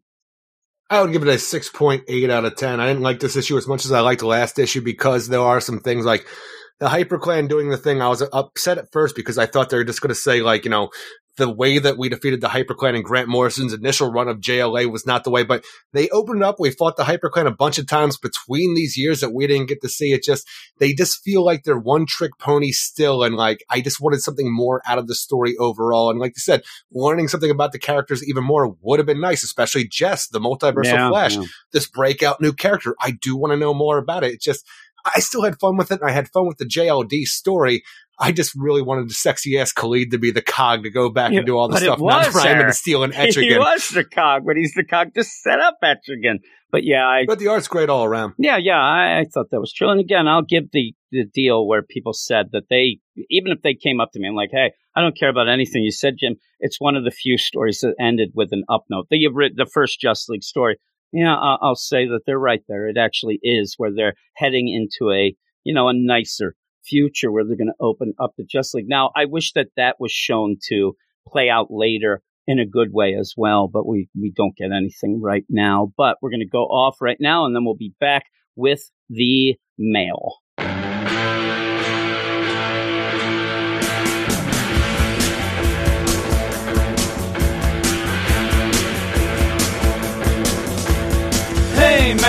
why don't you leave us alone? You know, hey man, Peacekeeper blew up my home. I got to, hey man, they'll put you right in your place. The magistrate will come and rip that mask off your face. Hey man, a future state is insane. Hey man, well Gotham's down the drain.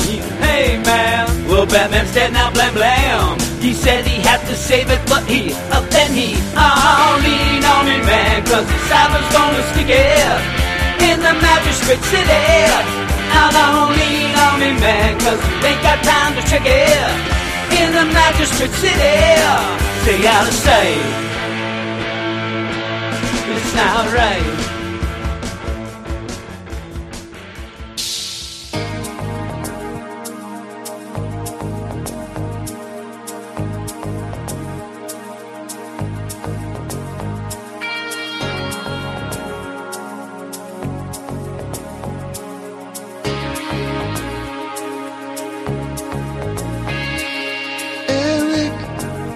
Understand why you just can't admit Jim is the man.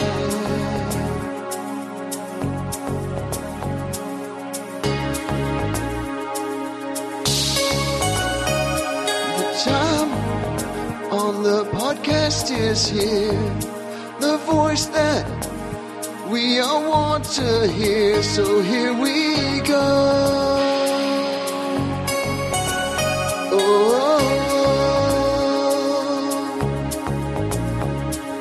Time for Mayor with Jim. The words that we send in, nonsense from you and me. When we hear the voice of Jim, his brilliant mind will open up and let us in. Time for Mayor with Jim.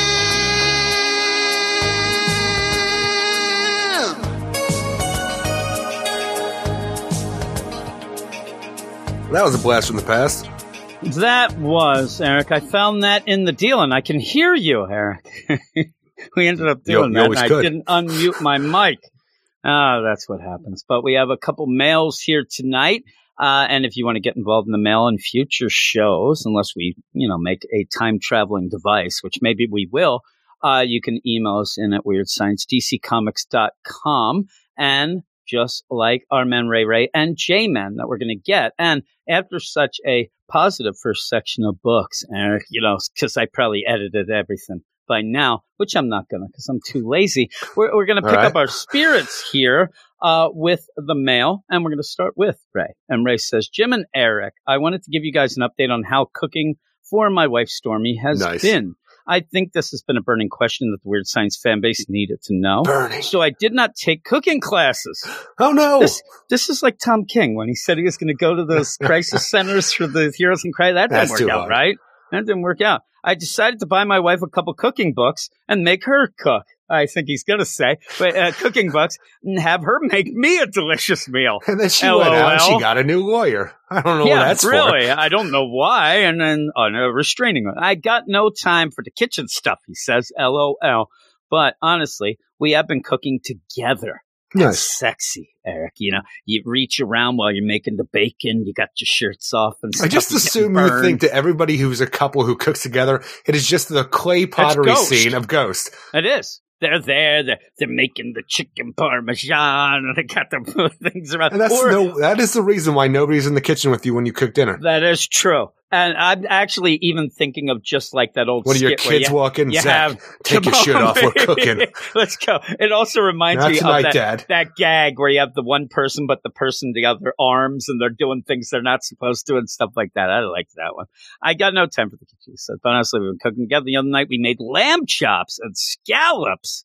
Oh my God, surf and turf, Eric, is being served. Last week, we made a delicious sweet and salty banana rice with beef stir fry. I don't understand those words going together. And where's the spam in that? I don't understand. I'm just sitting here thinking to myself in your mind, hamburger helper. I think it does fine on its own. I'm like, it does do fine on its own, but sweet and salty banana rice with beef stir fry. I don't understand. And I know what the secret ingredient is, though, Eric. Salt. And last month, we made carne asada tacos. Nice. Carne asada. Cooking together has definitely been helpful recently. As Valentine's Day is coming up, I'm not cooking shit. I'll be ordering some takeout and spending my time at home. Question for you, or question for my favorite two podcasters. Do you guys cook for your loved ones? And if so, what I don't would even cook you for myself. both consider to be the best dish to cook? I cook for the whole family.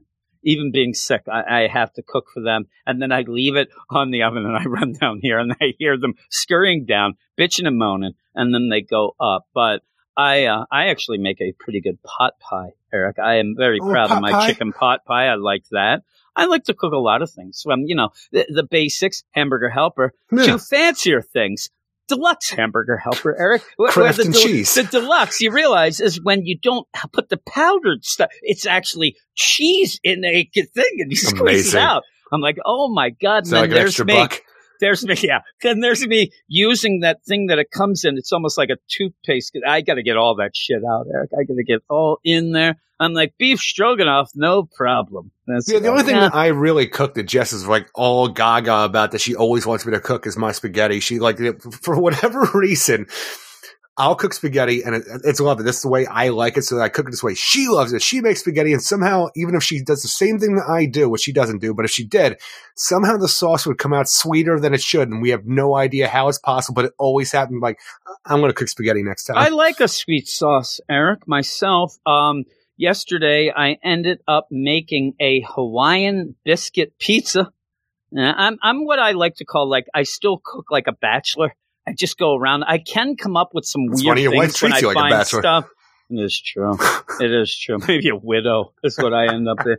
But yeah, I ended up making that. I like The actually. ghost of my husband haunts my basement. Yeah, really. And the ghost is just my bed Don't smell. worry about him, Ricardo. It's just the ghost of my husband. What's that? That's some rats in the basement, Ricardo. I don't know. They like the podcast. Now, I ended up liking making pizza recently so much that we were looking into getting a pizza oven that goes up to 900 degrees, and it's a portable What is deal. a pizza oven? Like, is it something like, just like a coffee maker? You just buy a pizza oven, like, Yeah. a silly little appliance that sits on the counter? Yeah, but it's just like it's like $200, so it's a It's a little more toaster oven. expensive. Shut but up. no, this thing goes to 900 degrees, cooks a pizza in a minute. I don't know I'm like, why you that's would need pretty something to go to good. 900 degrees. Because you can actually, that's what the pizzas do. That's how you make it in the pizzeria, Eric. That's why when you call, they go at 10 minutes when you end up ordering. Though pizza places usually say 20.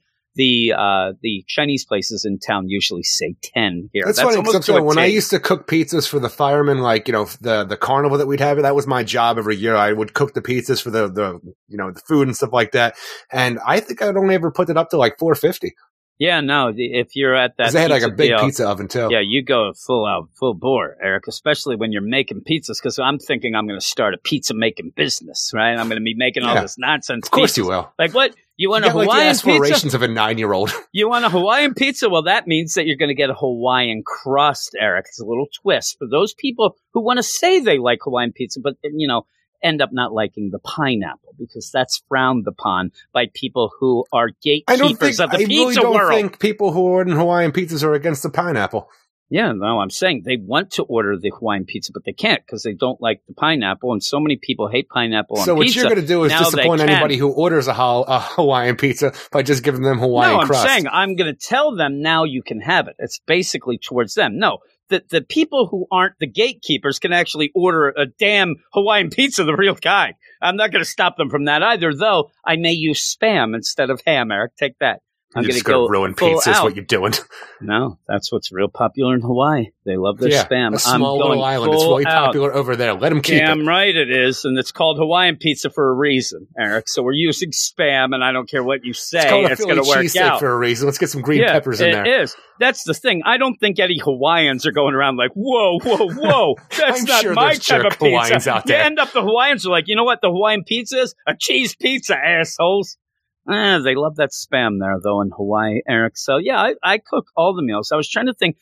Recently, I've made some meatball parmesan sandwiches. We end up making a lot of stuff with chickens, right? The chickens. Yes, food. I understand food. I end up cooking a lot of baked potatoes. Me and Logan are trying to eat a little better, so I make, and he doesn't like sweet potatoes, but I like making different concoctions of sweet potatoes, Eric. I'll make a sweet potato that I put ghee on, or I have a sweet potato that I don't put anything on. Those are my two sweet potato recipes, right? I don't know what ghee is. It's a clarified butter that is used in the Whole30. Clarified. It doesn't taste very good. It's not a good. What the hell do I have to clarify with a butter? They claim, butter's not the boss of me. This butter sucks. This is what you got to clarify. And he says, get well, Jim, and I hope the family is giving you the much-needed rest you deserve. No, they're not. Please keep staying healthy, Eric, and living your best life. I appreciate your feedback on my monster stories that I am working on. More to come, my friend. Nice. Ooh, a little behind the scenes. I didn't even know about that. And that is Ray. So thank you. That was a long time ago. I'm sure you have. Ray. No, I don't remember, but I don't remember shit. The next one is J-Man. J-Man says, hey, Jimmy boy, what's up, Eric? What's up, J-Man? Hey, what's up? Just when I thought DC was hopeless, this May, I get a #1 start to the Milestone universe, a Tom Taylor written Batman series renamed Detective. Let's hope Mr. Taylor can bring out the detective in Bruce that most Batman creators fail to express. Now, with that, it's kind of funny because I didn't even think about the actual story. And remember, he is going off to Europe for a case. He ended up leading him there. So, yeah, Equilibrium. So at least that kind of works out. A Tom Taylor written Nightwing story. Don't even mention Rick Grayson or whoever the hell else he turned into the previous Dicky run. boy. A Jeff Johns written Stargirl Spring Break special. Wait. People were like, it's with the 7 soldiers and Stargirl. I'm like, I don't know. A Joelle Jones written and drawn. A Joelle Jones written and drawn Yara Flor series. I like one of those two in that equation. A Justice League Last Ride miniseries by Chip Zdarsky. Hopefully Chip takes over for Brian Michael Bendis while he did it. Is run out of Burbank with pitchforks and harsh language. Batman Earth 1 Volume 3 by Jeff Johns and Gary Frank. You want to give your little opinion on here? People were asking, oh my God, Earth 1. Is, maybe Earth 1 is great. I never gave it the time of day though, because I didn't want to stop what I was doing to read an Elseworld story with the dark Batman where Alfred's a piece of shit to him growing up and stuff like that. It really just turned me off right away. The other stories, they may be great, but I just never gave them the time because that initial Batman Earth 1 just turned me away. I read the Wonder Woman Earth 1 Volume 1 and I like that. I never got to the Volume 2. And from the very get-go, I think I was going to get the Earth 1 Volume 1 of Batman from the library, at our library in town, I think. I asked you, and you told me exactly that. And you didn't tell me not to get it. You just told me what you thought. And at that point, I was just trying to learn the real stuff, Eric. I was trying to get the real thing. This isn't the real stuff. It's Earth 1 stuff. And you just said it's a bunch of that. And I remember you specifically saying, I don't need no Alfred. That's me. I'm like, all right, I'm going to avoid it too. So I never read it. Even that idea of that Alfred threw me off for the very short-lived Beware the Batman cartoon, which for some reason, nobody seems to remember that through that Hal Jordan 3D animation kind of thing, that Green Lantern animation, but it was done with Batman. It was kind of a cool series, but they had that more serious Alfred to him. Was that one? Yeah. I ended up, I liked that Green Lantern series. I never watched the Beware the Batman. And he says, this is the penultimate quintessential version of Batman, and Alfred is still alive here and is a total badass.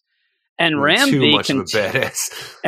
V continuing good storytelling on both Catwoman and Swamp Thing. Sorry, is it the Swamp Thing? I'm sorry, because I'm starting to not like Ram V as much as everyone else. I'm actually not seeing the hype, and to me it's so overhyped, Ram V, where I have not really had a story that's ended well yet. So I'm waiting for it.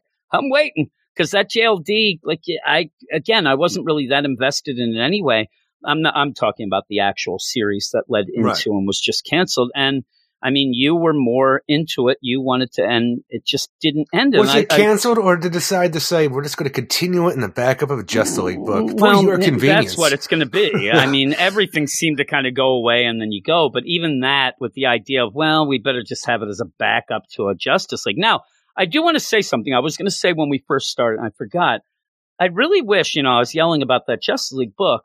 That book, why isn't the Justice League getting 4 issues? Dude, I was just out there having a cigarette after we got done talking about, thinking to myself, we have the Dark Detective having 4 issues. We have, Superman versus Imperious Lex being 3 issues. Actually, even concludes after Future. It's so funny that we went off flagship thinking, Justice League book 4 issues? I went upstairs and I had to put some saline in my contact, but I was making my coffee and I'm sitting there. I'm like, what the hell isn't that? That's the big book. That's know. the Justice League. Why wasn't it 4 issues? And I think that if it was, all of my problems would have been solved. We would have had more. I don't know. of a That story. Dark Detectives for us. You think all your problems are going to be solved there? No, but we already had now. Actually, here's the deal. I don't think all my problems would have been solved, but actually what I was thinking was, from this point on, saying those are the first, we now get to see 2 issues of them learning about each other and doing things. That's what I really wanted. And maybe inducting somebody new into the Justice League. Into the Rock and Roll Hall of Fame, Eric, right? With Kate Bush, right? That's what, yeah. The only we could have 4-issue had ones that. we're dealing about is the next Batman and Dark Detective? Yeah, I'm sure that we're not thinking of one I'm thinking, but yeah, I think it is. Yeah, The Batman gets the 4 issues. Justice League. It should have gotten that.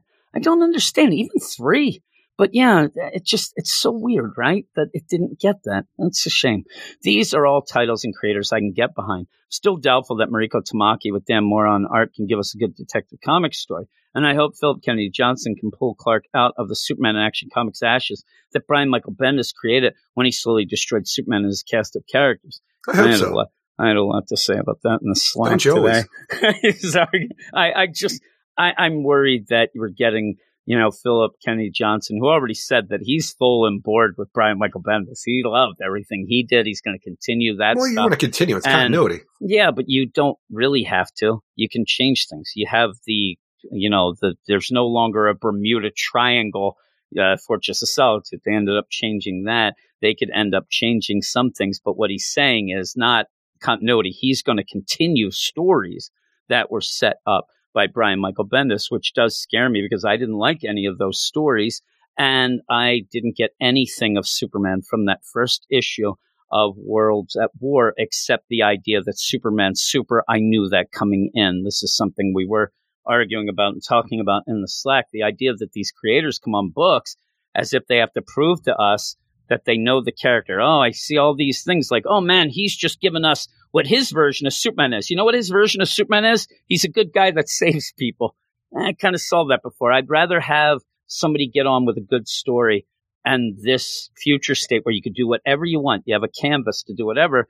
He goes generic, and that scares me, and we'll see what happens when we get back, because I'm worried you're not going to count on everybody of reading Future State. We know a lot of people are, keeping away from Future State. So I think he's going to tend to want to do this again once the regular run starts to get those other people to know that he knows Superman or gets it. So I'm just worried. We'll see. But I also didn't like his last 2 things at Marvel, so I was looking for something. But we have that next issue next week, I believe. I started a new job in the beginning of December 2020. My workplace is now 15 minutes away from my LCS. Maybe now I can actually read and comment on new comics during the week. That said, comics come out. No longer am I reminded of my ineptitude by the all-knowing pompous Randy. My new boss, Doug, Randy, is cool, even if he is a bit long-winded all the time. Hey, Jim and Eric, how do you guys read? Whopper. Yeah, really, you don't want that. You go in and like, hey, where's the Legend of the Dark Knight? Where's the Sitting Dark there Knight freaking book? tripping with your triple Whopper. Which one are you talking about? Pickles flying everywhere? Because this asshole gets extra pickles. Well, have it your nobody way. does that. Nobody gets extra pickles. Jess does. Hey, does she? That's Yeah, a she loves weird pickles. take. That's weird. I don't mind pickles. I don't need extra on a burger. I like the burger myself. But hey, Jim and Eric, how do you guys read Whatever, and comment on gatekeeper. so many comic books every week? I didn't say she didn't have to like the pickles. I think it's bullshit, but that's fine. She probably wouldn't like Spam on a pizza either. And a jerk or a Hawaiian biscuit crust. Didn't work out as well, Eric. You didn't even ask. It did not work out. But I'll tell you, anybody I don't who's out there expect any saying, of these to work out, honestly. everybody who's out there now saying, boy, a Hawaiian crust, biscuit crust pizza, that sounds pretty cool. I'm going to try it. Here's a tip that I learned by not doing it. This is me learning, Eric. I'm a learning robot. When you do this, cook the crust first, but not quite done, right? But then put the cheese on first and then bake that a little till it melts. Then bring that out, let it cool a little, then put the sauce. That sauce went into that biscuit, and it was a mess, Eric. It was a complete mess if you put the sauce on first, especially when the biscuit isn't even cooked. I learned, Eric. You guys So are you do crazy. it like a Detroit style. Yeah, and I always do my pizzas like that. Once I tried that once, I thought that was the perfect way. Cheese first, then you end up putting the sauce on top of the cheese so that you don't get a mushy crust, even with any crust. But then afterwards, Eric, a little more cheese on top of that sauce, so you get the best of both worlds. You'd like it. And he's asking us, how do we read all these comics? You would dig it the most. I call it, the fromage with I don't know. At least DC and Marvel are pumping out high-quality issues with great writing and art, he says. Oh, I guess I got to go, and he's got to lead me to some of these. It's never fun to pour over a shitty comic book only to go to the next one from a publisher and find that each issue is worse than the last. It would drive weaker men to have a maskless one-night stand with a homeless lot lizard before she bathes herself. That happens a lot. Well, each his own, I guess. But yeah, it does suck when all the books suck, but that's a personal opinion deal. I could pretend I like all of them. Have either of you guys checked out some of the amazing miniseries coming from Axel Alonso? What am I looking at the Guns N' Roses, Eric? Axel? Sitting here, it's like, that the guy from Renegade? Roundhouse. I don't know. I know who it is, but no, I have not. And the creators at AWA Comics. I think he starred in Baywatch Nights. That AWA, isn't that side deal? Isn't that wrestling, Eric, that they have all the stuff, AWA? If you haven't and are interested, many #1 issues are available online at their website, which is https://awastudios.net/ I recommend checking out American Ronin. That would be cool if it was American Badass or something like that. That's what I'd go with. That's what would be cool. American Roundhouse. Bad Mother. I lived that, Eric. So the Resistance. You know what? I have read some of these things. I ended up reading The Resistance and Erratic. I didn't like it. So I had that on the Patreon. I talked about those on the Indie Show. So there. So take that, Eric. Why don't you get on? And Redemption. Why don't I? Erratic to me was pretty much a take on like a Spider-Man type deal, but I didn't really get a lot out of it. Now, I will tell people that a lot of people that I talk to do like these now that I realize what they are, like J-Man, but a lot of these are interconnected in a way that you can't just go to a random #1. A lot of these things, and the Resistance seems to be the one that everything branches out from. So there's a tip from me to you, Eric. Me to God's ears. They have a good to great miniseries for every genre you can think of. If you like Tales from the Crypt, there's Hotel, but it's HOTELL. You can not check like, in, but you can never check not out. Hotel Hell. And if you want zombie stories, try Year Zero. Zombies? That crazy ended in 2002.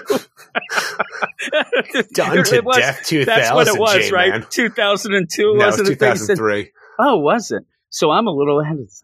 If you are a big Spider-Man fan, try out Erratic. That's why I said it was very much a Spider-Man. I'm going to read deal. Sideways. If you like spaghetti, go to Eric's house because Jess makes a bullshit sweet sauce. If you like spaghetti westerns, try Redemption. If you love the Gremlins movies, was J-Man got stock in this book? What happened if you like the Critters? I'm more of a Critters guy. Try out Bite Sized, Eric. What if you're kind of a Munchies person or a Ghoulies? What are those toys that I said that you like that we saw the 1-900 number? Those, the Boglins. Yeah, where's the Boglins, Eric? Hitting up that gross little monster craze of the 80s. Eric, do you like barbecue sauce? If you like murder mystery thrillers with lot lizards, try out Devil's Highway. I play the devil's hand anytime there's lot lizards, and what I'm saying is I go raw dog, Eric. I don't care. What am I caring about? I ended up sitting there and I'm like Khalid. I saw every future. None of them work out for me, but hey, you got to throw caution to the wind, Eric. Or just keep reading all the high quality, well written, well drawn, affordable options from the big two publishers. What about manga, Eric? What do you think about that? Manga. Do you like the Witch Watch, do you? I ended up liking this latest manga that came out from Shonen Jump called Witch Watch. Such a cute little book with a little witch girl and her guardian. I don't even watch Miyazaki movies. Her familiar who's a kid who's actually like a orc or goblin. And I liked it, and everybody made fun of me. I liked it too much, they said. With the single issues, I ended up giving it a 9.8. This is why you hate on everything, because you're afraid people are going to make fun of you for liking stuff. All hell broke loose. It's a 9.8. And then Luke Hollywood, Mr. Positive, is like, whoa, like he gave it a Calm 9. down, fanboy. And I'm there, and I'm like, oh, right. You know, you end up having, you know, Sue 42, and then he's like, holy crap, Jim's lost his mind. I can't win, Eric. I can't. I end up, Jason, listen, I like it. He likes this other nonsense, I tell C. Who needs that? I know people don't know what I'm saying. I don't either. And then we're here, and there's free advertisements that don't pull you into event after event and are free for multiple covers from each issue. You know what's the best about the idea where it really sucks if you have like an issue? The Eternals #1 at Marvel. It had like 70 variant covers. You know why that doesn't suck? Because I'm not buying any of them. You know, the idea that there's multiple covers, you don't have to buy them. It is bullshit, but you don't have to buy every one. I mean, you got to catch them all, Eric. And continuity that expands beyond a couple of decades. Have a happy Valentine's Day, and I'll see you in 7. And that is J-Man from Half Moon Bay. And yeah, a lot of people do like that AWA. I was kind of making fun of it, but you end up where Tom Felroth, he's really into it. But it seems like it's one of those, again, do a little research before you grab one of the issues to make sure you're not grabbing something that you need other things. You know what I'm saying? That never stopped me as a kid. I didn't know what the hell I was grabbing on a comic book. I'm in the middle of a series that's 500 issues long. I'm grabbing something, I'm reading it. I'll never know what's going on until the internet's invented. Is there a mirror around where you are? You ain't a kid no more. Shut up. You're not a kid. Stop it.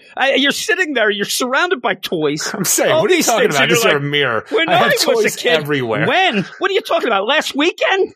When I was a kid, it's like Wednesday you're talking about. Where you're like, oh my God. But no, I'm just trying to tell people you're going to get like an erratic #1. You can open up and go, I don't know what they're talking about. You've an erratic #2. Yeah, you have a wall with a bunch of kids' pictures up, and they're like, man, that sucked with those kids. I'm like, I don't know. Who are they? I have no idea. I guess we'll find out as the series progresses. No, something that happened, I think, in Resistance #1. You think?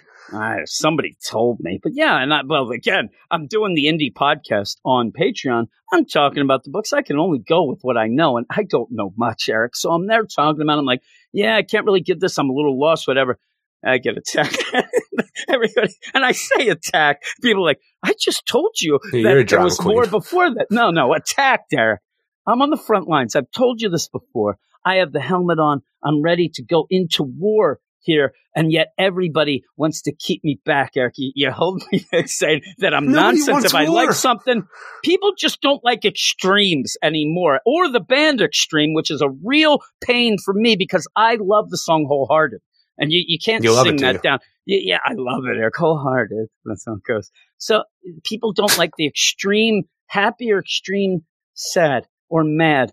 That's all I got, Eric. I'm a delicate flower here. I'm trying to grow. I'm trying to blossom and trying to, even keel everything out. But if I get the criticism, then I go in my shell and I'm not going to be able to survive, Eric. Please. This is a plea for help. How long have we been doing this? From me. You ain't growing. Years. I am not, because nobody's accepting of me. If everybody said, listen, all I need is a hug. Yes, everybody go out of your way to praise Jim. We need him to be okay in the long run. The only reason that I started this podcast was for a hug. I've never gotten one. I don't think you understand how podcasts work. Epic fail. Epic fail. Though I started my research again this week about how I can make that thing where I can punch people through the internet. I'm working on that again, so everybody watch out. But we're going to go off now to finish up the podcast. We're actually going to go to the next section where we have the last 3 books. We'll go there right about now. Don't you really want to know? That's a good question. All right, let's take a look. The Miss Cleo DNA test. I'm solely searching for the father of your baby. Oh. It's the one that's very unpleasant, okay? Reggie. And he's also the one that had another girlfriend while he was sleeping with you. This is terrible. Yep, that's him. That's the daddy. Oh my God. That's fucking nonsense. But you knew that. I know, right? The baby looked just like him. Spoilers, man. Damn. Yeah, so you were in denial. Because he has a funny little chin, doesn't he? This is my boy. Yeah, and the baby have that same little chin. Who is laughing? I hate them. The cards can reveal things that you will never see by yourself. Call me now for your free tarot reading. Call 1-800-980-8637.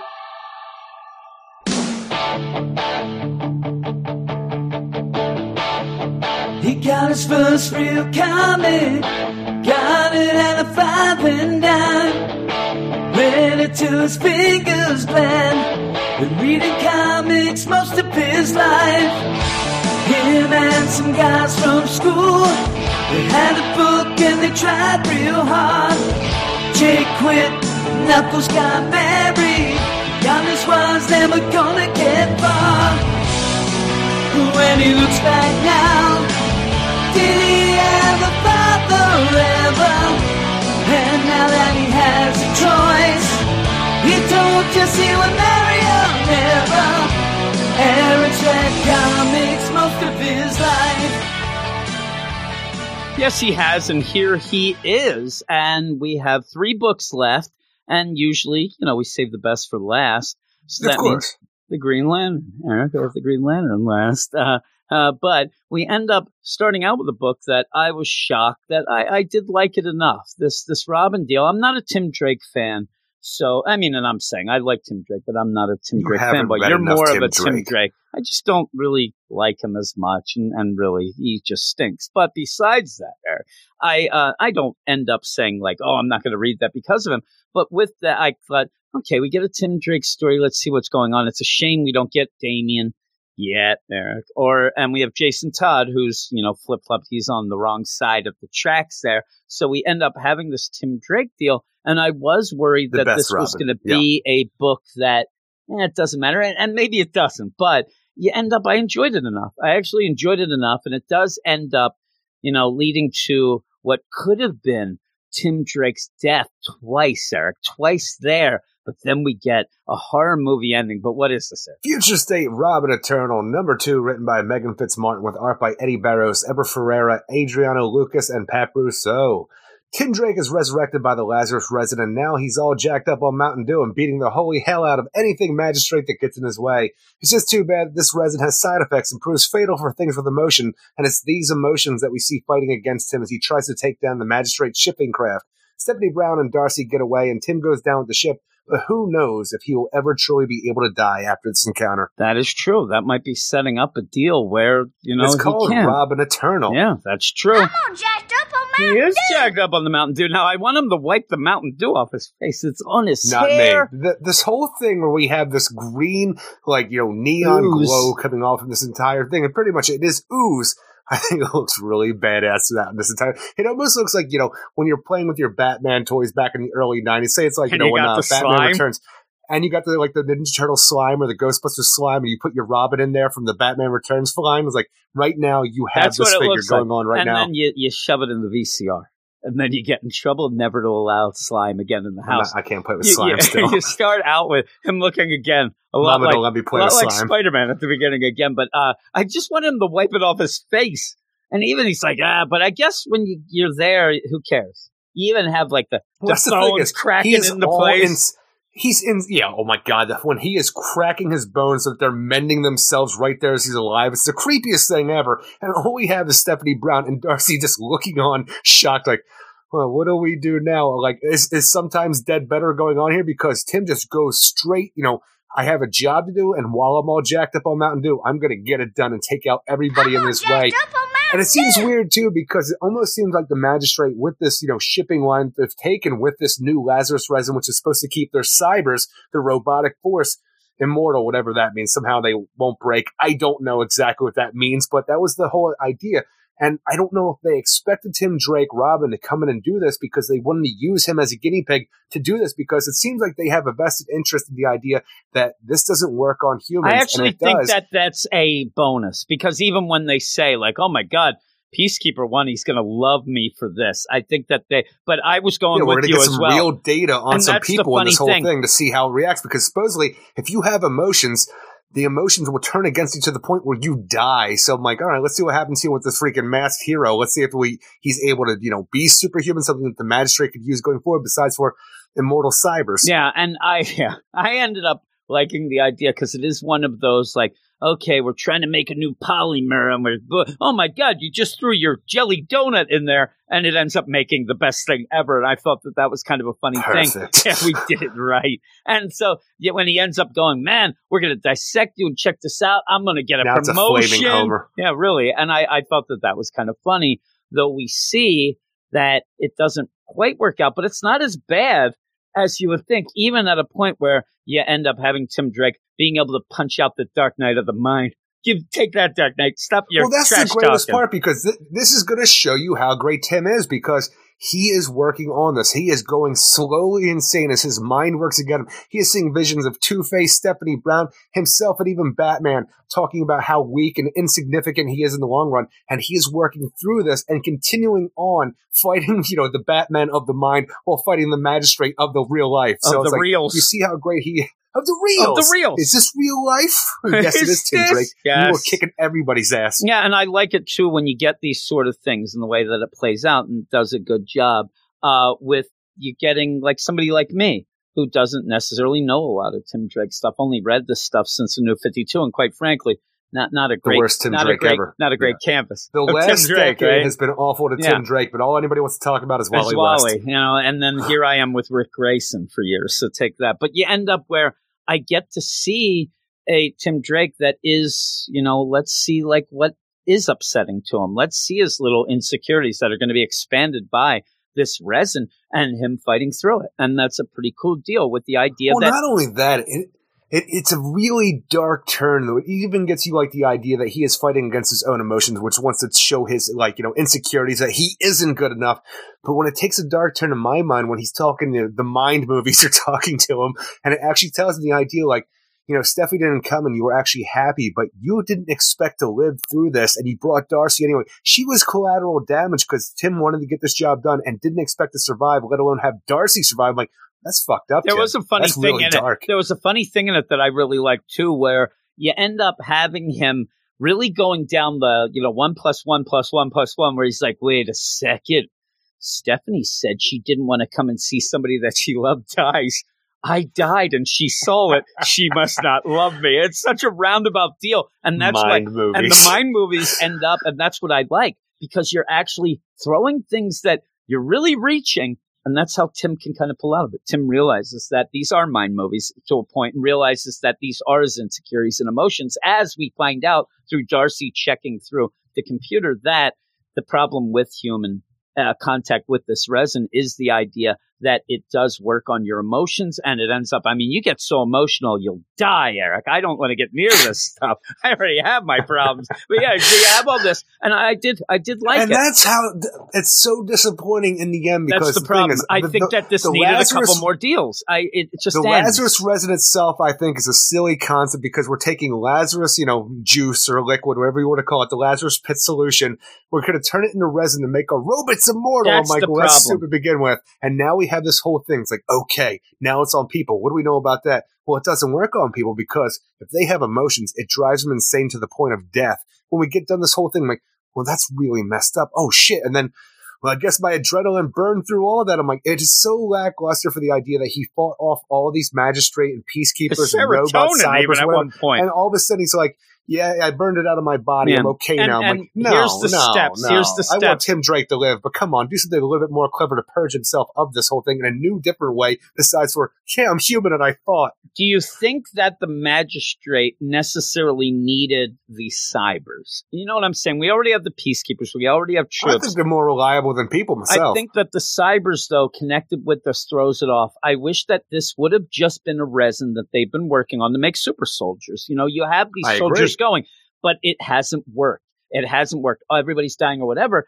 And then the idea of the peacekeeper and the magistrate troops coming in and seeing that Tim Drake is not dying, that's the thing of, oh my God, we got to figure out why he did, because you legitimately have them say, oh, right, finally, we get a test subject, right? But when, All right, but when we're going to cut into you so bad to see what Darcy happened goes to you. into the computer, you see somebody dead there in a picture in the data. So it obviously has been, and the idea that they keep mentioning in both of these, it's not compatible with humans. Well, then how do you know if Tim Drake's... Now, the idea that he's surviving is the big thing. And I wish that We didn't have the cyber thing where you're trying to get the connection of Lazarus resin that you give to a cybernetic thing. And like you said, how do you explain what that does? What you make a robot that doesn't break down? It's nonsense. It really is nonsense. And this way, we can trap the soul inside the robot, so when it breaks, it doesn't leave. It's immortal robots. And so I don't understand what you're throwing at me here. Just to have the cybers included, I think, is the misplay. I think that this just should have been the idea, and really ups the ante too. Super soldiers, and it ups the ante because Tim Drake has to stop it because zombie army people are dying because of it. Even if they are magistrate people, they're dying. Eventually, though, they're going to figure this out and whatever. So I think that you just needed that because that makes it up. That actually, to me, though you still have it, but it expands the idea that Tim Drake's something special because he doesn't die. And really, if the emotions end up, and boy, does he live! You know, if the he lives a life, and so the idea of emotions that, well, what he's one day in the future, the Justice League are even going to think that like maybe he could be on our team. Yeah, really. Are you supposed to get these, psychopaths with no feelings that they wouldn't? Like, there's a lot of things thrown in here that's odd. And then, like you said, to have Darcy do her thing. Stephanie doesn't do much except get captured to go off into the story of the Batgirls. That is so thin because we have Darcy and we have Stephanie get released, from like a ejection pod or whatever the kind of thing to a side ship to leave the thing before we crash into the river, which Tim goes down with the ship. And the idea is like, don't worry about Stephanie Brown. She's going to continue her story. And Batgirls, I'm like, that doesn't really feel like it continues at all. And anyway, like it feels like such a forced connection. She's in jail. I mean, that's not like she's in jail. Like, I just don't know how we go from this where like it seems like she's been out of for so long. Tim surprises her in the last issue, where now it's like, now she's been undercover looking for Barbara Gordon for all this time. Is when you do connect it. I don't mind her going off to jail, and you're like, okay, well, she was. But this means that she only showed up not to help Tim, but to get captured because she's undercover to go. So that doesn't really work out well with me. But I do like the idea, I actually laugh, is, hey, we have this dangerous resin that'll kill anybody. What should we do? Take it to the river. I hope they're not drinking water out of that river. I know that river's probably on fire. I am totally drinking that water now because look what Tim Drake's still with that ooze all over his ass. It's like, what do you do with a synthetic deal? Well, you put it in a lot of water. So I'm like, no. This is going to cause a lot of problems. You're going to have like ducks that are going to be huge and beating the shit out of you to get your bread, Eric. That's what happens. That's what happens. They come after you. You're not there throwing the scraps of the bread. They're coming for it, Eric. And you don't want that. You're going to have problems. The fish are now going to be fishing for you. They're going to call it peopling, Eric. I don't want that life. But you end up where the idea of let's take it to the river didn't seem like a heroic thing. But then you do end up having Tim. And then you have Peacekeeper 13 to whatever. We've already captured Stephanie Brown. I'm going to kill this freaking vigilante, you, Tim Drake. When you go down the ship with me, it's going to be all solid on the magistrate, this whole thing. But nothing can kill me. I'm already dead. I'm like, you are scary as hell, Tim Drake. In the meantime, he's fighting with what looks like the Darkest Night. The upper echelon part of the Batman Who Laughs, right? The Darkest Night. Where you have Peacekeeper 13, grabbing a hold of Darcy and holding her hostage, talking about, the idea of like, come work for me. And it's just so convenient in my mind that the Batman of the Mind movies happens to be placed over top that Peacekeeper. So when, he's talking mad shit in his mind, Tim goes to punch the Batman. He's actually punching Peacekeeper 13. I'm like, all right, that worked out well enough, I guess. I'll do it. I will say, with this up the ante Tim Drake, super soldier, he still does have to work on a bit of his trash talking. Not the greatest trash talker in I'm here. Already dead. Some of the things that he just yells out are so ridiculous. But it does point out something that, at least again, since I've been reading the stuff. Does it point out that Darcy doesn't look for her friends very hard? No.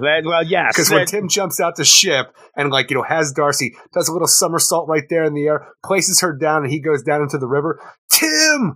She looks down one paddle, third paddle, and the only thing you see, she turns around and walks away. I'm like, you didn't. The last paddle of the page, the hand of Tim comes out. If you would have waited even 5 more seconds, I'm even going to be the deal, too, because she yells for Tim.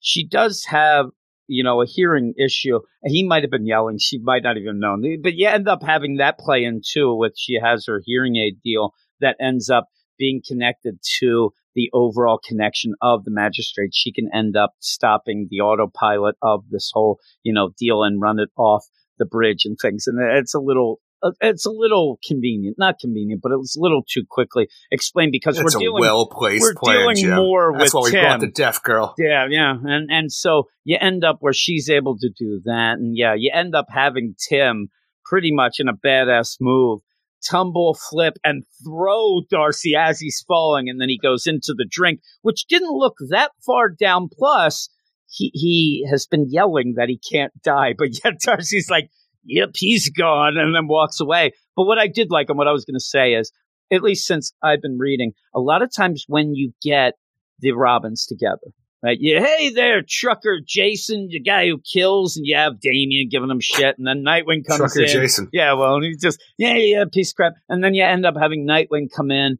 and he's like, "Hey, everybody, it's me, it's Dick Grayson. I'm cool, everybody. I'm like the father figure that you wish you had, but you got Bruce." Like, you have that. Tim just shows up, and he's just usually just there.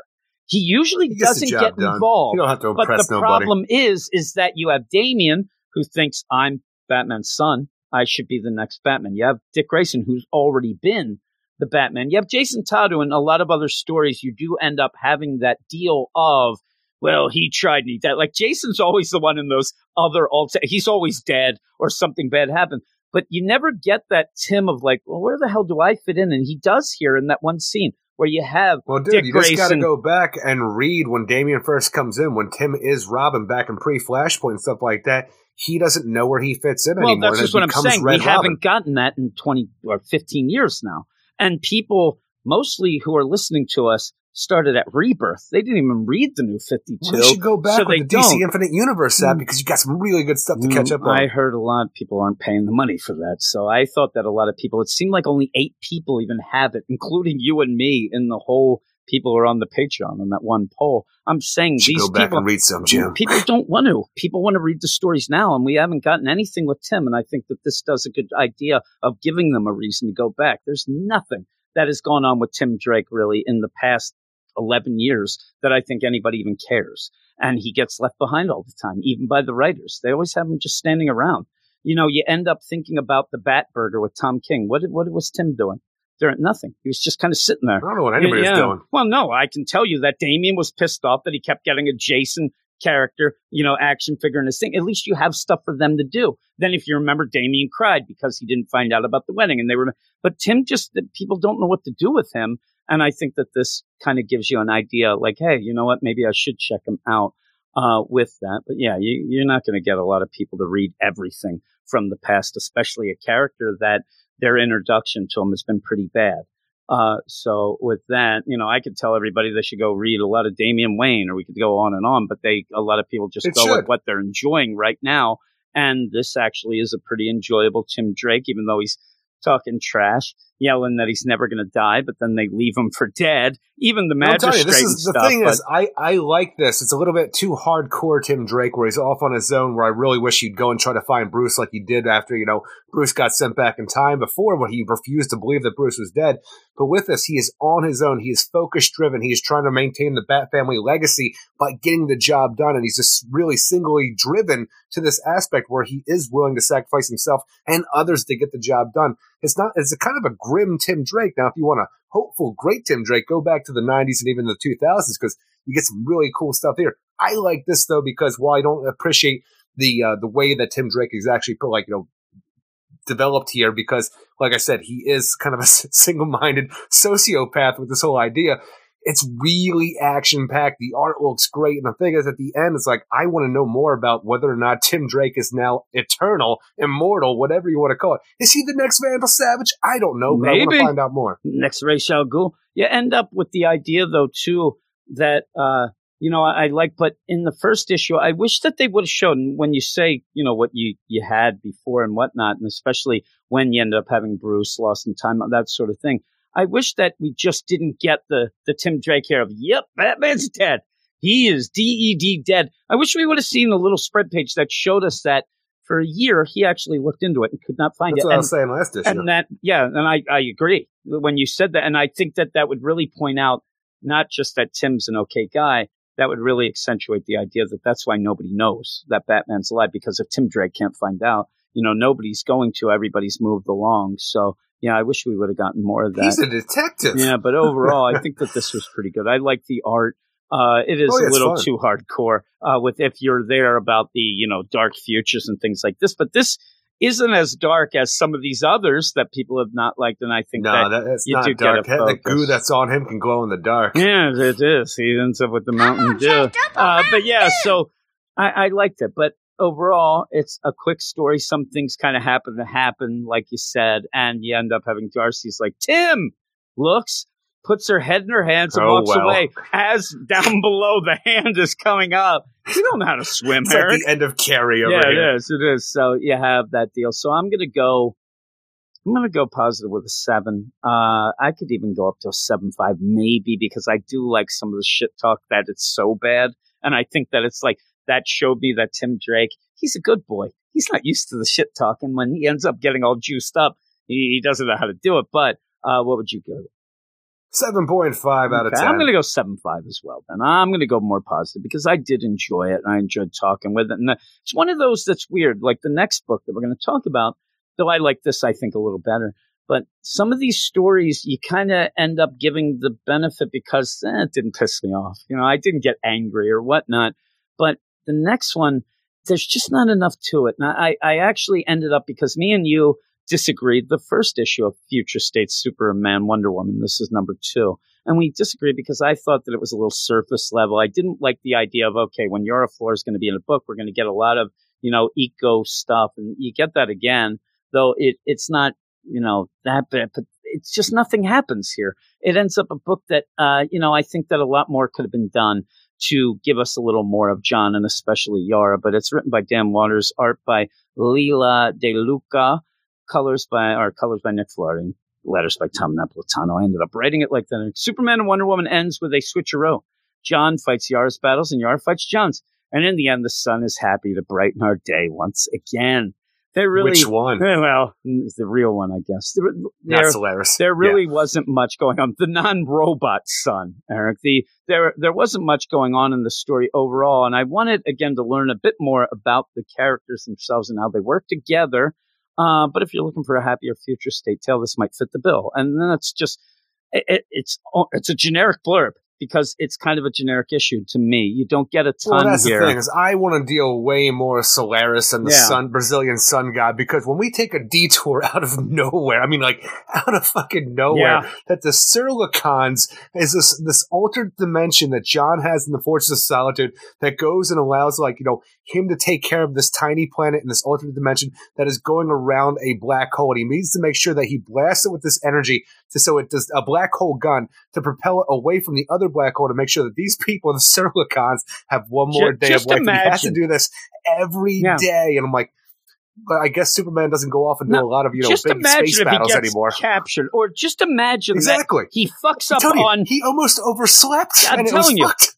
What happened if all of a sudden, you end up switching the clocks up and this asshole didn't realize, and he's like, oh shit, a whole planet's dead.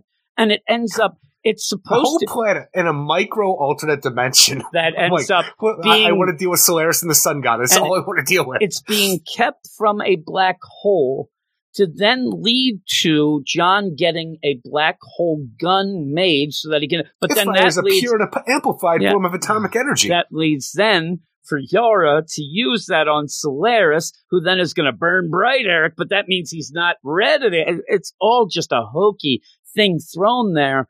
And with that... this is the only way we can defeat Solaris with this whole switcheroo, what is that? Like strangers on a train. You do my murder, I do your murder kind of thing. And or if throw Mama from the train if you prefer that, because I know I do. But I know it's like, do. All right, John, you shut up, Mama. But where you have John, he's too weak to fight Solaris, and Solaris is giving off red sun energy, so there's nothing that John can really do against us. It was stupid for him to say he was going to have a test of strength with them to begin with. So it's like, all right, Yara, you're going to go do that. Well, I go race freaking the Brazilian sun god with the moon's headless steed, which still has a head. Yeah, but it's fine. But on top of it, to add this idea, it's like, when he passed out last issue, and then like Yara brought him to the Fortress of Solitude, but then we have to say, yeah, you woke up, just in time for that. Let us in, and then you passed out again. Like the steps along the way were just felt so weird, and then he wakes up. Oh my God, this alternate insect people who I have to save from the black hole in their galaxy every morning. Yara's just going to take that gun. Black hole gun, you say? I'm like, this whole story where I actually found it really intriguing with the idea of the sun god, the moon god, even Solaris coming in for this whole thing, bringing in some Grant Morrison nonsense into this universe, this timeline.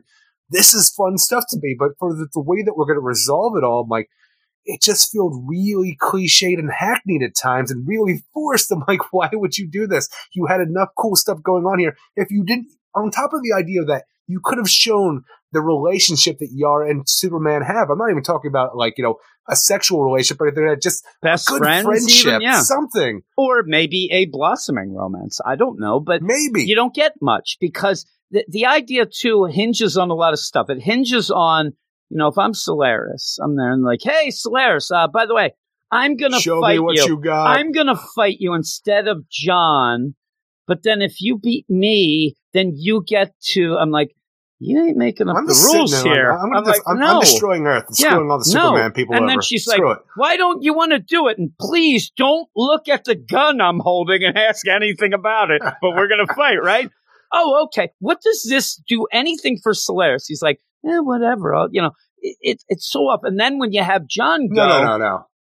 That's the thing that's off is like, look, the Yara stuff is weird because you're just wondering what the whole time, like, Solaris, why you go with any of this?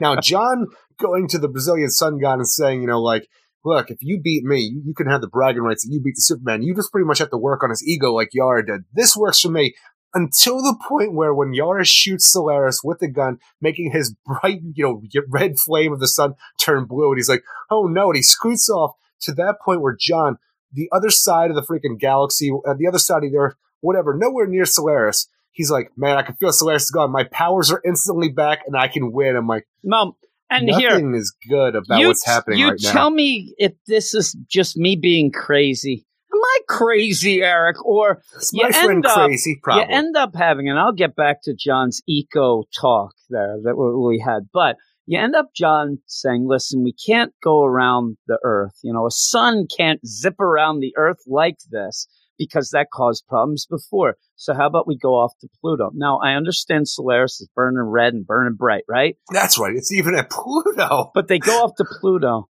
At that point, though, at times, John is pretty much right next to the sun.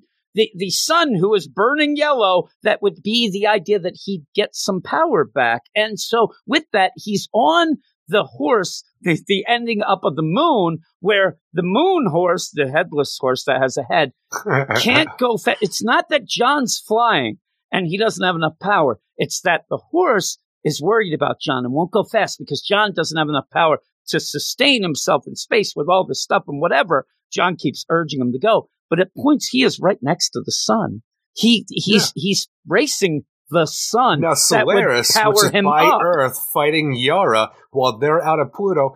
I feel like this is enough distance from that red Solaris, that's what fake I'm saying. sun. Right next to a yellow sun. Now, you can. Now, what's worse, that or the idea after this is all said and done, Solaris is taken care of, and there's to shut up the freaking Brazilian sun god. John actually goes and punches the actual sun, which knocks out the Brazilian sun. How do you punch the sun? I don't know. Usually, I do it. I usually slap them around a little. I don't, close put on fist.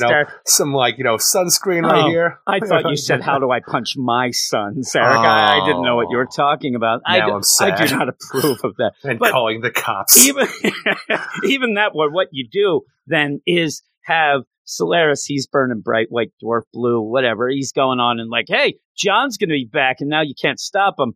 But you still don't really have the sun. It does, but he's like, no. Oh, shit, I will now retreat like a robot son, and goes off. But then when you do end up having this where John then ends up defeating the sun, now with that, like we said, he is being powered at that point then by the sun that he's right next to, that he was all the time. I can't think that Solaris was burning so bright, like you said, to go to Pluto and end up right next to a sun, because he is powered up by the actual sun that he's racing. And so he ends up being okay. He's going to go. But the progression of him punching the Brazilian sun god didn't even play out well for me. That's the thing, it's not even punching the Brazilian sun god. It's like the idea, it's the sun, I'm going to punch the actual sun, which this guy says he is, so he's going to feel the pain that I caused the actual sun, which somehow is a thing. Which to me, like, when, he thought outside the box. He thought about that hoodoo god magic. What happens when the Brazilian sun god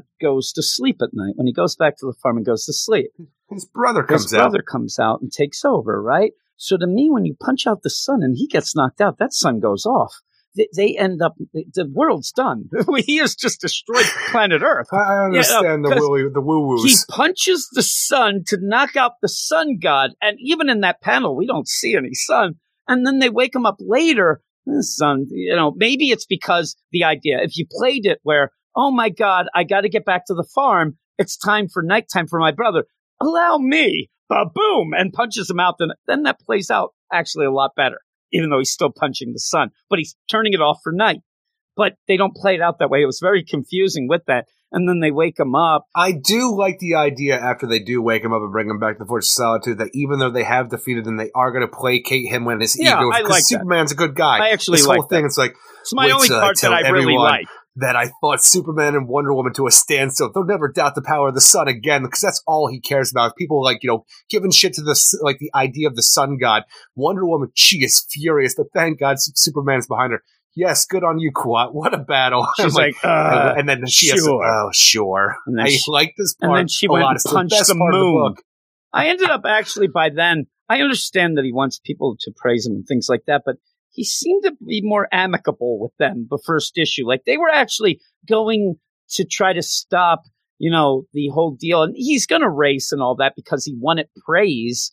But it didn't seem like he was a real dick like this. But it was okay. I did like that ending of it. But yeah, in the middle, I said, I think that the thing you should worry about is when Yara Flor shows up, we're going to get a lot of talk about, the ecology and things like that. And it's just out of nowhere, John's like, yep, we almost died that one time. Oh, I know. No, not from Solaris or Darkseid or even Brainiac. The things that the human did, like it's more aerosol cans and the trash island. I'm like, I don't know why we have to stop to talk about this just to tie it in supposedly to the bug planet. The bug planet. I'm like, all right. And then at the end, you get a nice little deal because Yara's like, you never took a day off.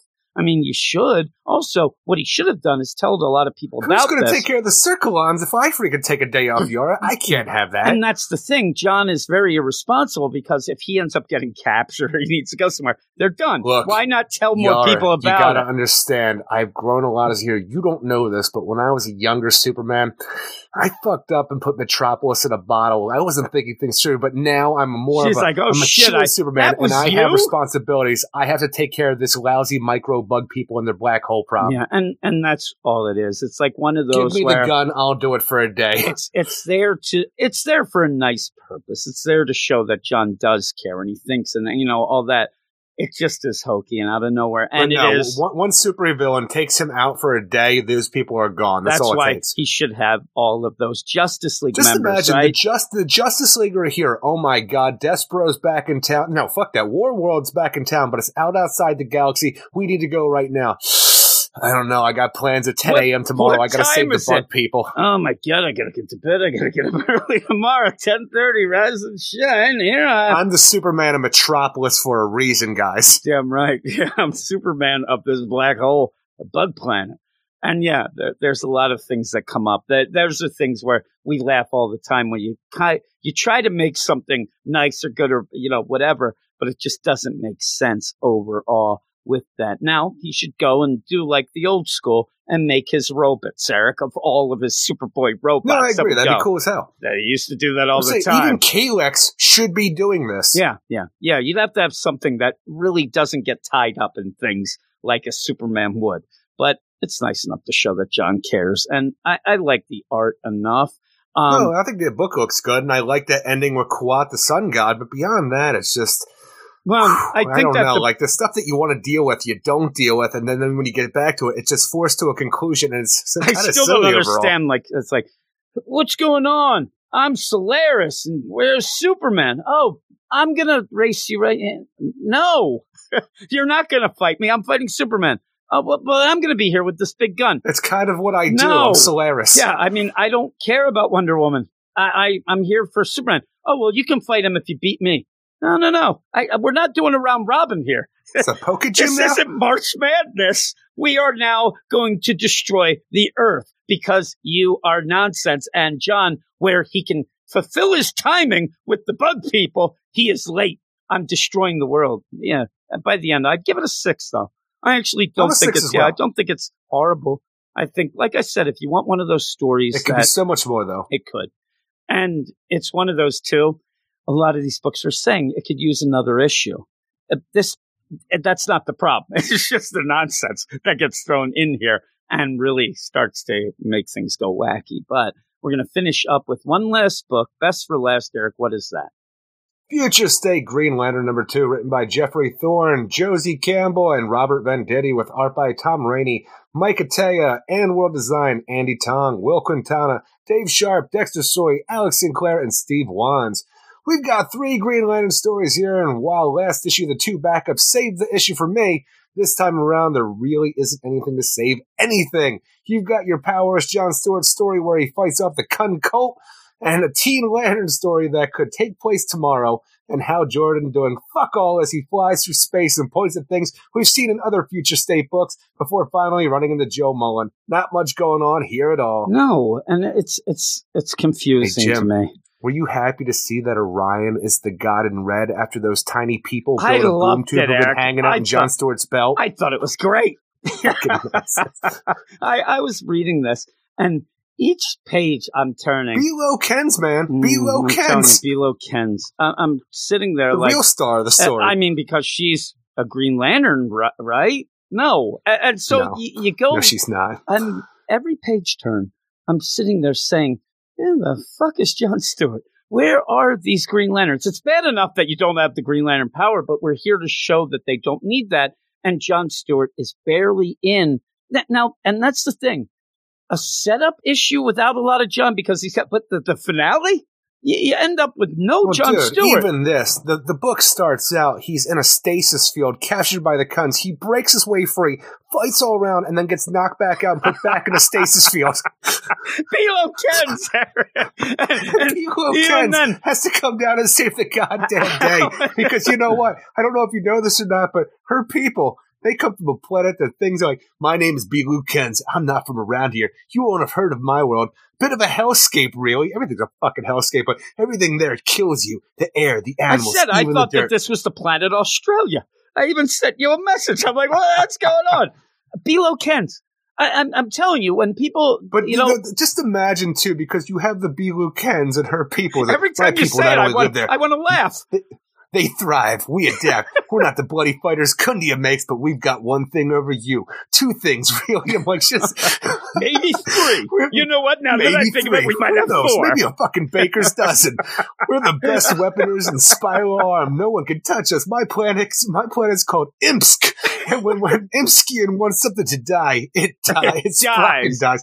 So to get this, we have Belo Kens, who blows all these Kuns up here to try to save the fucking day. And in the stasis field, we have a mini little rocket that shoots out of John Stewart's arm and then goes up to the main Kun, the freak of the Kun, who is the worshiper of the god in red. And as this is going on, he's like, what is these flies around me? These things break off into littler ships, go around this Kun warrior and make a mother box with a boom tube in Orion, who is their god in red. And it's not an Orion you've ever seen before, because again, maybe this would have worked better if we would have actually seen anything of the new gods besides. Like, we didn't even see the new gods. We just saw Shiloh Norman doing stuff with the mother box. So, like, this is a big deal, because after Death Metal, we couldn't find anything with the dark side. We didn't know anything about Highfather, New Genesis, Apocalypse. We didn't know the status quo. So when we actually just have these Imskian people, these little minuscule people in their little tiny rockets, like it's fucking inner space, coming around and build a boom tube to boom tube their god in here. And it's like, what's going on? I am not pleased about this. I'm like, Orion looks crazy. It looks like he is playing God. And he's like, and the thing is, he is a new god. He is a god, but you don't ever see him act like this freaking kind of idea. Orion is not pleased. You who claim to be my faithful, take heed. I'm like, I need to know what's going on here, because all of a sudden it's pretty much, look, I'm not the god of war. I am the god of soldiers. Jon Stewart, he's my boy. Fuck all you cunts. And you know what the play is here. And you end up having Jeffrey Thorne trying to go to that, but he's run out of space, whatnot, because Green Lantern story. Legitimately right now, and this is even a play that Mark Russell had in that Second Son. So I'm not going to say that this is me being, oh, look at Jim being philosophical or whatever. But if Jesus came down here and said, hey, everybody, you know what? I'm okay with a lot of things that everybody says I'm not, whatever, they'll kill him. They'll be like, no, you're not the real God, and you'll end up dying. And they try to go. They try to go with that. Where that he's is your like, real name. Listen, Jesus, listen. You have made me angry. I'm your God, and I'm a God of soldier, not of, nonsense killing and stuff. And I like this Jon Stewart. And the guy's like, no way, you're a blasphemer. You're not real. Goes to get him, and they just knock him out, and it's over. You end up having the inside deal in his head pretty much blowing up and everybody exploding because of what's inside him. Well, you have this bit as well, because the whole thing is, it seems like, I'm telling you, Nort's dead. Salak is buried under rubble. We're told that he's on his way out. Nobody seems to give a shit about poor Salak, who's buried there and on his last breath. But the whole thing, it does seem like while we are evacuating people from this Kund invasion who follow the God in Red, it really seems that Jon's motivation for a lot of this, that armor that the main Kund's wearing, is like, it's the body of the Green Lantern RRU-9-2, one of mine, and I'm taking him home. And then the idea that Imskin, like, no, we like it in here. We're going to rebuild this dude, and we're going to live in here because we're tiny little rocket people. We're rocket people. We're going to rebuild this. Give me a fucking Green Lantern really? story. And all of a sudden, then Jon gets a gauntlet and can make a sword. That's what I was going to say. I'm like, what? You're going to rebuild him? Well, I kind of like this hand. I'm going to make a sword. And even with that, I think the art's a little better than the first issue. The art actually threw me off a bit, but there's points. It's okay, but everybody in my mind is a big head person. Well, what happens is, and I'm glad you said that, Eric, because when you end up having Jon with the ring, and he's like pointing his fist towards you, and it's like, not a even tattoo with ring. The battery gone, he looks like Wee Man. I'm like, there's Wee Man there with the ring there, looking cute. So I'm like, okay, so you're going all through this though, and we're not getting Jon Stewart, and this is the thing about this. This is what I had now, and this is the thing too, is when we ended up having the Superman book, the Philip Kennedy Johnson, where we said we wanted to see Superman War World. That's what it's going to be about. This is worse because you're going through this and you have the setup, and it seems like even though these backups in this issue don't, she's getting a series coming out of this. I bet. Why can they focus on things like? Did you end up running out of ideas with Jon Stewart, the military man? So a military man, he keeps fighting. So let's get B. Lou Kens involved. But I want Jon Stewart. I want Jon Stewart with this. And you have people like, nobody seems to like this because it's just ridiculous. You have him getting captured. Then he breaks up. Then he gets captured. And then he's captured. Rocket, the little guy is coming out in the thing. It reminded me of the American Dad, where the boys down at the lab had the rocket zipper deal where the rocket shoots and puts your zipper up. I'm like, I don't know where he got these things. I just kept thinking of the Treehouse of Horror episode where Lisa has the little civilization in the freaking cup right there, and the rebigulators and the debigulators. For some reason, it just seems like this little civilization that like now lives in Jon Stewart's pocket. Are you also going to tell me it's slavery with a couple extra steps or whatnot? We can go with I wouldn't tell you that. So, but yeah, like what are we doing here?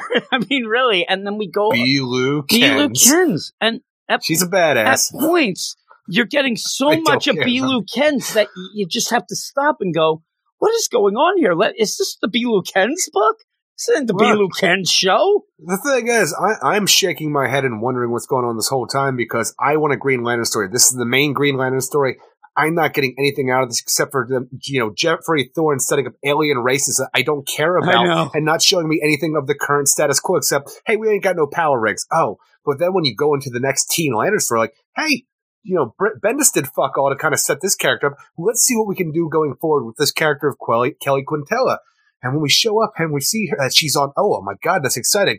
And then you see these things that they say are Guardians, And I don't know what the hell these are because these are tall blue aliens, and I have no idea These were why kind this of is going set on. up a little in the Grant Morrison deal. They have new Guardians now that actually set that we up. are actually going off of Grant Morrison's it. The Green Yeah, Lantern stuff. he ended up introducing. He fucked up continuity. I actually ended up. I was going to actually message you because I Fuck know me. you hadn't really read any of that, and we were talking about these, and that seems to be I've from tried. it. It's hard. No, Eric, I still, just before we go on with that, I just want to have one little thing with Bee-Weekends where I really shook my head was where, okay, what's Jon Stewart up to? And then you end up having, but Skipper, what are you going to do?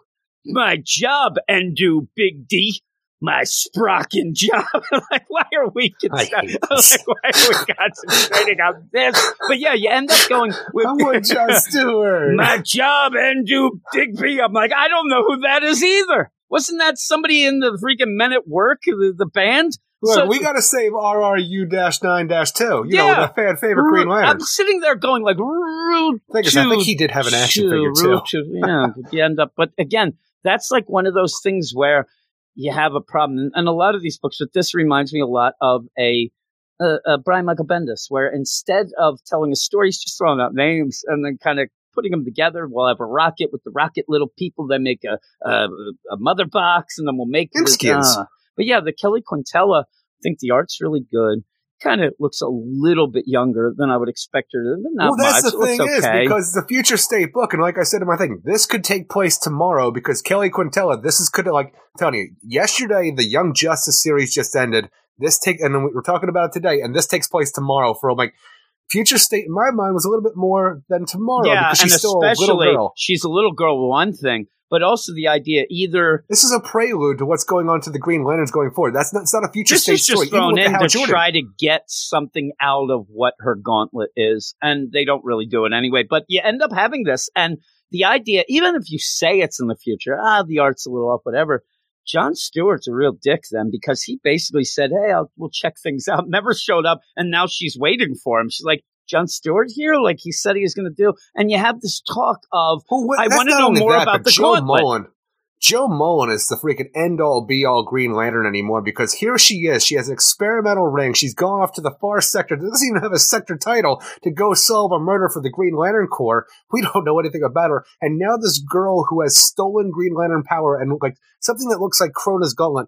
All right, we're going to send this young girl to freaking Joe Mullen. I'm like, like, how did she become the end-all, be-all all at once? The next story, she's there to throw shade at hell. I like her a lot, but yeah, we don't even know what her ring really is yet. We didn't build this character up at all. How's anybody going to accept her if you just say, this is the best Green Lantern ever because we say she is? Now, again, it makes sense she hasn't even had a full series yet. But it makes sense when the light's out and she's able to use a ring because the idea is something different. Well, that's different. Freaking Kelly's able to use her gauntlet this too. This is them just sending people out Jordan to places. Seems fine too. What I like though is there's the Guardians, these new Guardians, and they're like, oh. Yeah. So you're telling me I got to read that Grant Morrison nonsense to understand Green Lantern stuff going forward because they're telling you. This is something that they're dealing with in this, which is going to go forward with the Green Lantern book. So obviously, I need to know what's going on. They just look different. They're just newer Guardians that are there, and the emotions are down and all that stuff. So you end up though with a funny deal because I'm thinking the editors are talking through this and going, "Man, what did Bendis do? That gauntlet sure looks like Krona's gauntlet, and that's disturbing." It might as well have just been us talking about it when she was first introduced in the Young Justice series about, hey, this kind of seems like Krona's gauntlet. You think it's along the same lines? Yeah. I don't know. Yeah, so I don't know. And then you get the idea, well, if it's that dangerous, maybe she should take it off. Oh my God, Eric, it's fusing to her. She might not be. So you end up. Well, that's no. I'm saying, but that's only so that she just can't take it off, and that's that. And so well, do we learn how it connects to the battery? No, Eric, because they're confused with it. But they're going to go off of Oa. Why aren't they looking into it in Oa? We trace the energy signature, Jim. We found where the gauntlet originated, so we're going to put you over here on Mogo to go meet Joe Mullen over here to investigate. I wouldn't do that with her. She isn't. I mean, that's just basically like a kid picks up a sword, and you're like, oh, we're going to see you go fight with that over, wherever. It doesn't make sense to have her go and investigate this. This should be something very big to the Guardians themselves. Get somebody to go. But yeah, you're going to get Mogo to go with her. That to me is just a fan service deal. But then you trap a little girl in a dark sector for years. It's crazy. Well, that's the weird part because we start going in between sectors here where it's all dark. There's no light because, we're just traveling through space at this point in time. And the central power battery goes down. So you have Mogo just go dark here. And for some reason, he can leech off the stored energy in her gauntlet. But I don't understand it enough to have some sentience and talk to her. But in this nothingness of space, which Mogo was saying, look, there's nothing out here. You don't have to worry about shit. It's freaking dead space. We have some shadow monsters teleport onto the planet that then she has to fight off. I'm like, why is this going on? I don't understand. And why does she still why does she still have power? Is it just because it's stored up there? Because it's a gauntlet, but we don't know. That's the thing is, we don't know how her power works because everything we were told before this, besides for the idea that it's stored, is that it hacks into the main power battery. And if the main power battery's down, she should have no power as well. Yeah, and with that, maybe, and you have a weird deal because it is a future state. So if you do go in the future, you would hope that they would have already have figured out this stuff. She could be out doing things, whatever. But you're also dealing with a future state that lights out. So having you go ahead, but obviously I'm telling you, lights out tomorrow. Yeah, and so you're throwing a character that Brian Michael Bendis didn't do enough with. You want to expand, but you can't because of the way this is all set up. And then by the end, you learn shit about shit.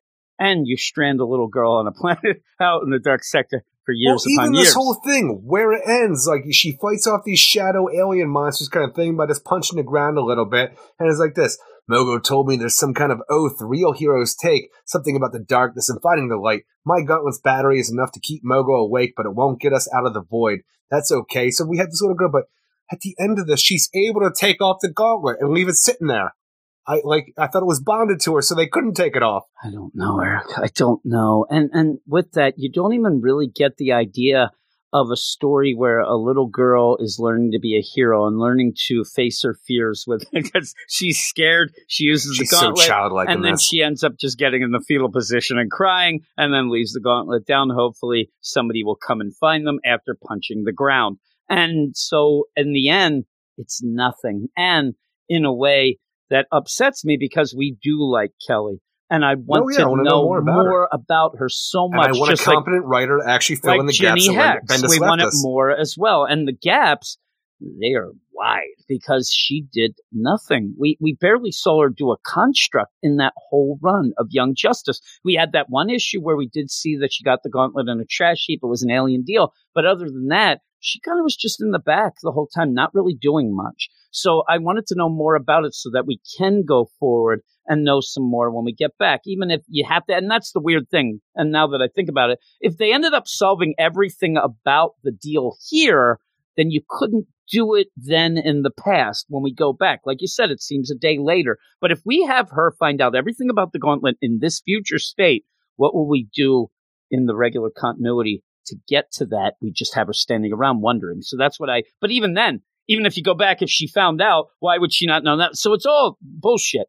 But the idea is that Jeffrey Thorne, where you had the cover come out for his first Green Lantern, she's on the cover, she's there, and people are like, oh man, Kelly Quintel, and he's like, yeah, I don't really like her that much. He didn't say that, but he said, yeah, she's not really going to be featured.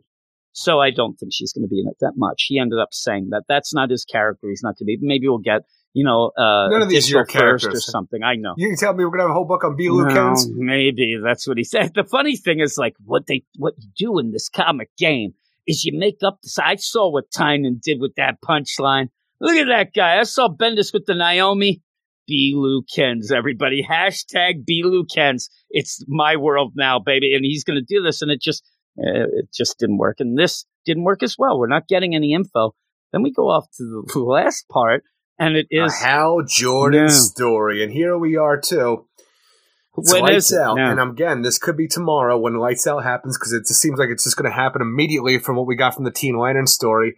But why does Hal Jordan why is he still able to use his ring? Why does he still a Green Lantern, the last Green Lantern? And, well, it is Diddy. I just wanted to use the sound. But with this plays so much like Renegade, where the Green Lanterns were gone, the Lost Army. What's that? No, I'm saying it plays so much like it that it's playing off like this was a story that was written without that Lights Out. That this is something that is not included in it because it doesn't make sense. Now, he It's not only mentions the that, idea. he has a rebuilt ship that's powered off of his ring to fly through space to try to find the Green That's Lantern the thing. Corps. I thought that he was roasting his chestnuts there. It looks like where he's, doing the tea bagging down into that. I actually think that what Robert Venditti is trying to do, because he mentions it, is that you have the, I'm living will. I think that he's trying to play off that still, because he even That's says, the thing is, we died used all on- that before when he made his own ring with his willpower.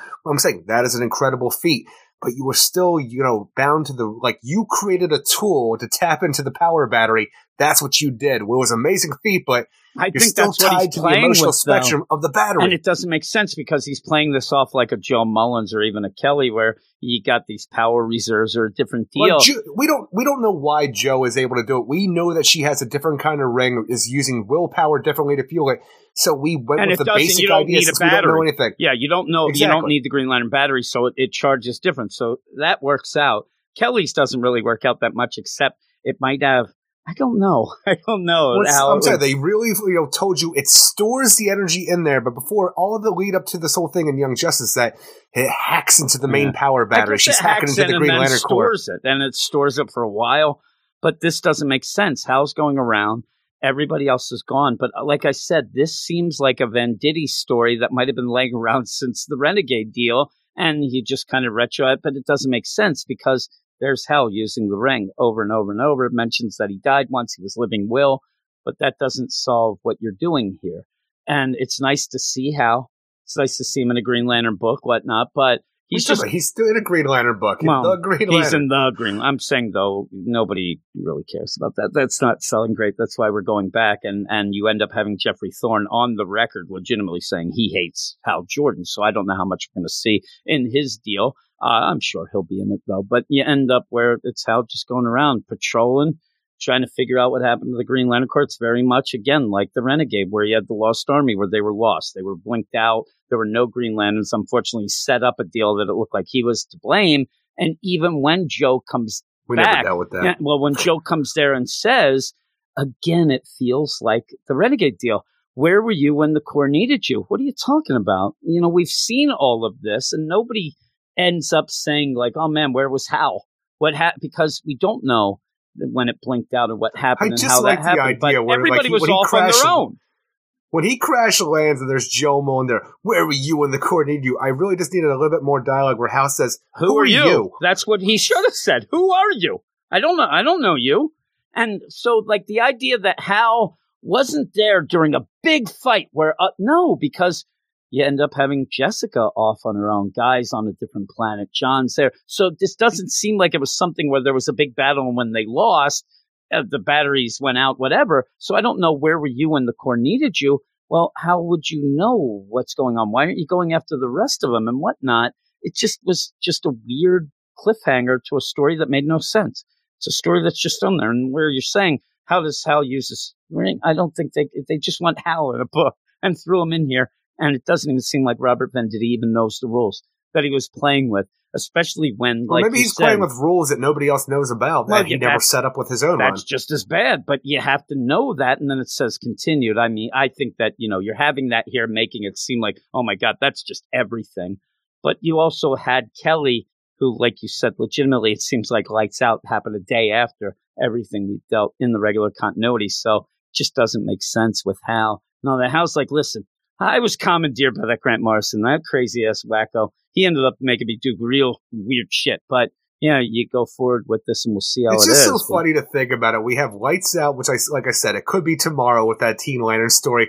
And the way it's spelled out online with, everybody who got their timelines for Future State and stuff like that. This book, which originally was supposed to be called The Last Lantern, as they have it spelled out on all the timelines, it's set for 2035. So pretty much it seems like our lanterns will never get their power back. And is that what the Green Lantern story is going forward? Like, all right, everybody, here's a bunch of Green Lanterns. Great. Yeah. They got no powers.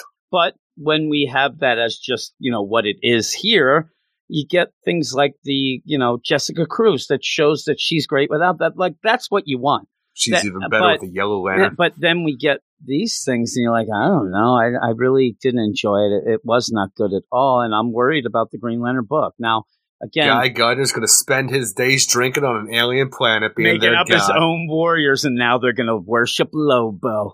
But with that, this is another one where you could say, well, Jeffrey Thorne's kind of has to play with these rules of no ring, so when we get back, maybe he can do something better when they are just the core and doing things, but we'll see. We'll see what it's leading to and see what the he goes. lights out thing isn't the problem. The problem was the initial Green Lantern story that he wrote. Like you and I, we really liked the Guy Gardner and Jessica Cruz backups where you didn't have any rings. It was fun character interactions. You didn't get that with John. I think that he thinks you did. I think that he's like, I showed how John is. Like, no, you didn't do it. You did not do it, Ronnie. But and what would you give this? Fuck you, 5. I did not enjoy a single one of the stories that we had. Yes, the book looks great all the way around, even though the main John Stewart story, they have a little bit of a big head syndrome as far as I'm concerned, but it still looks fine overall. The other two stories, they look even better. It's just nothing really gets done in anything in this. Like I said, the last backups and the two backups in the last issue saved the issue for me. That made up for everything that was wrong with that first story.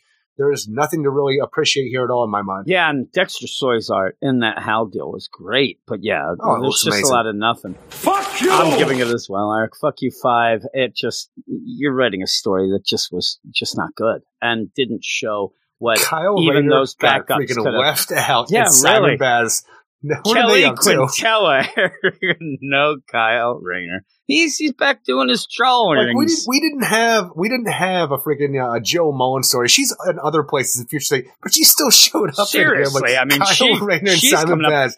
Future is springing eternal for Joe Mullins. Kyle I mean, really. was the Torchbearer, the only Green Lantern in the universe for years, and somehow he has lost so much favor in DC they don't even do anything with him anymore. We're almost done that Far Sector book, and I'm not even getting the idea in that book that she is fully convinced that she's going to remain a Green Lantern even. I think that she's going to have some issues, but yet it's all, everything's coming up Joe Mullins here, and she's cool, but we still don't even know about her ring.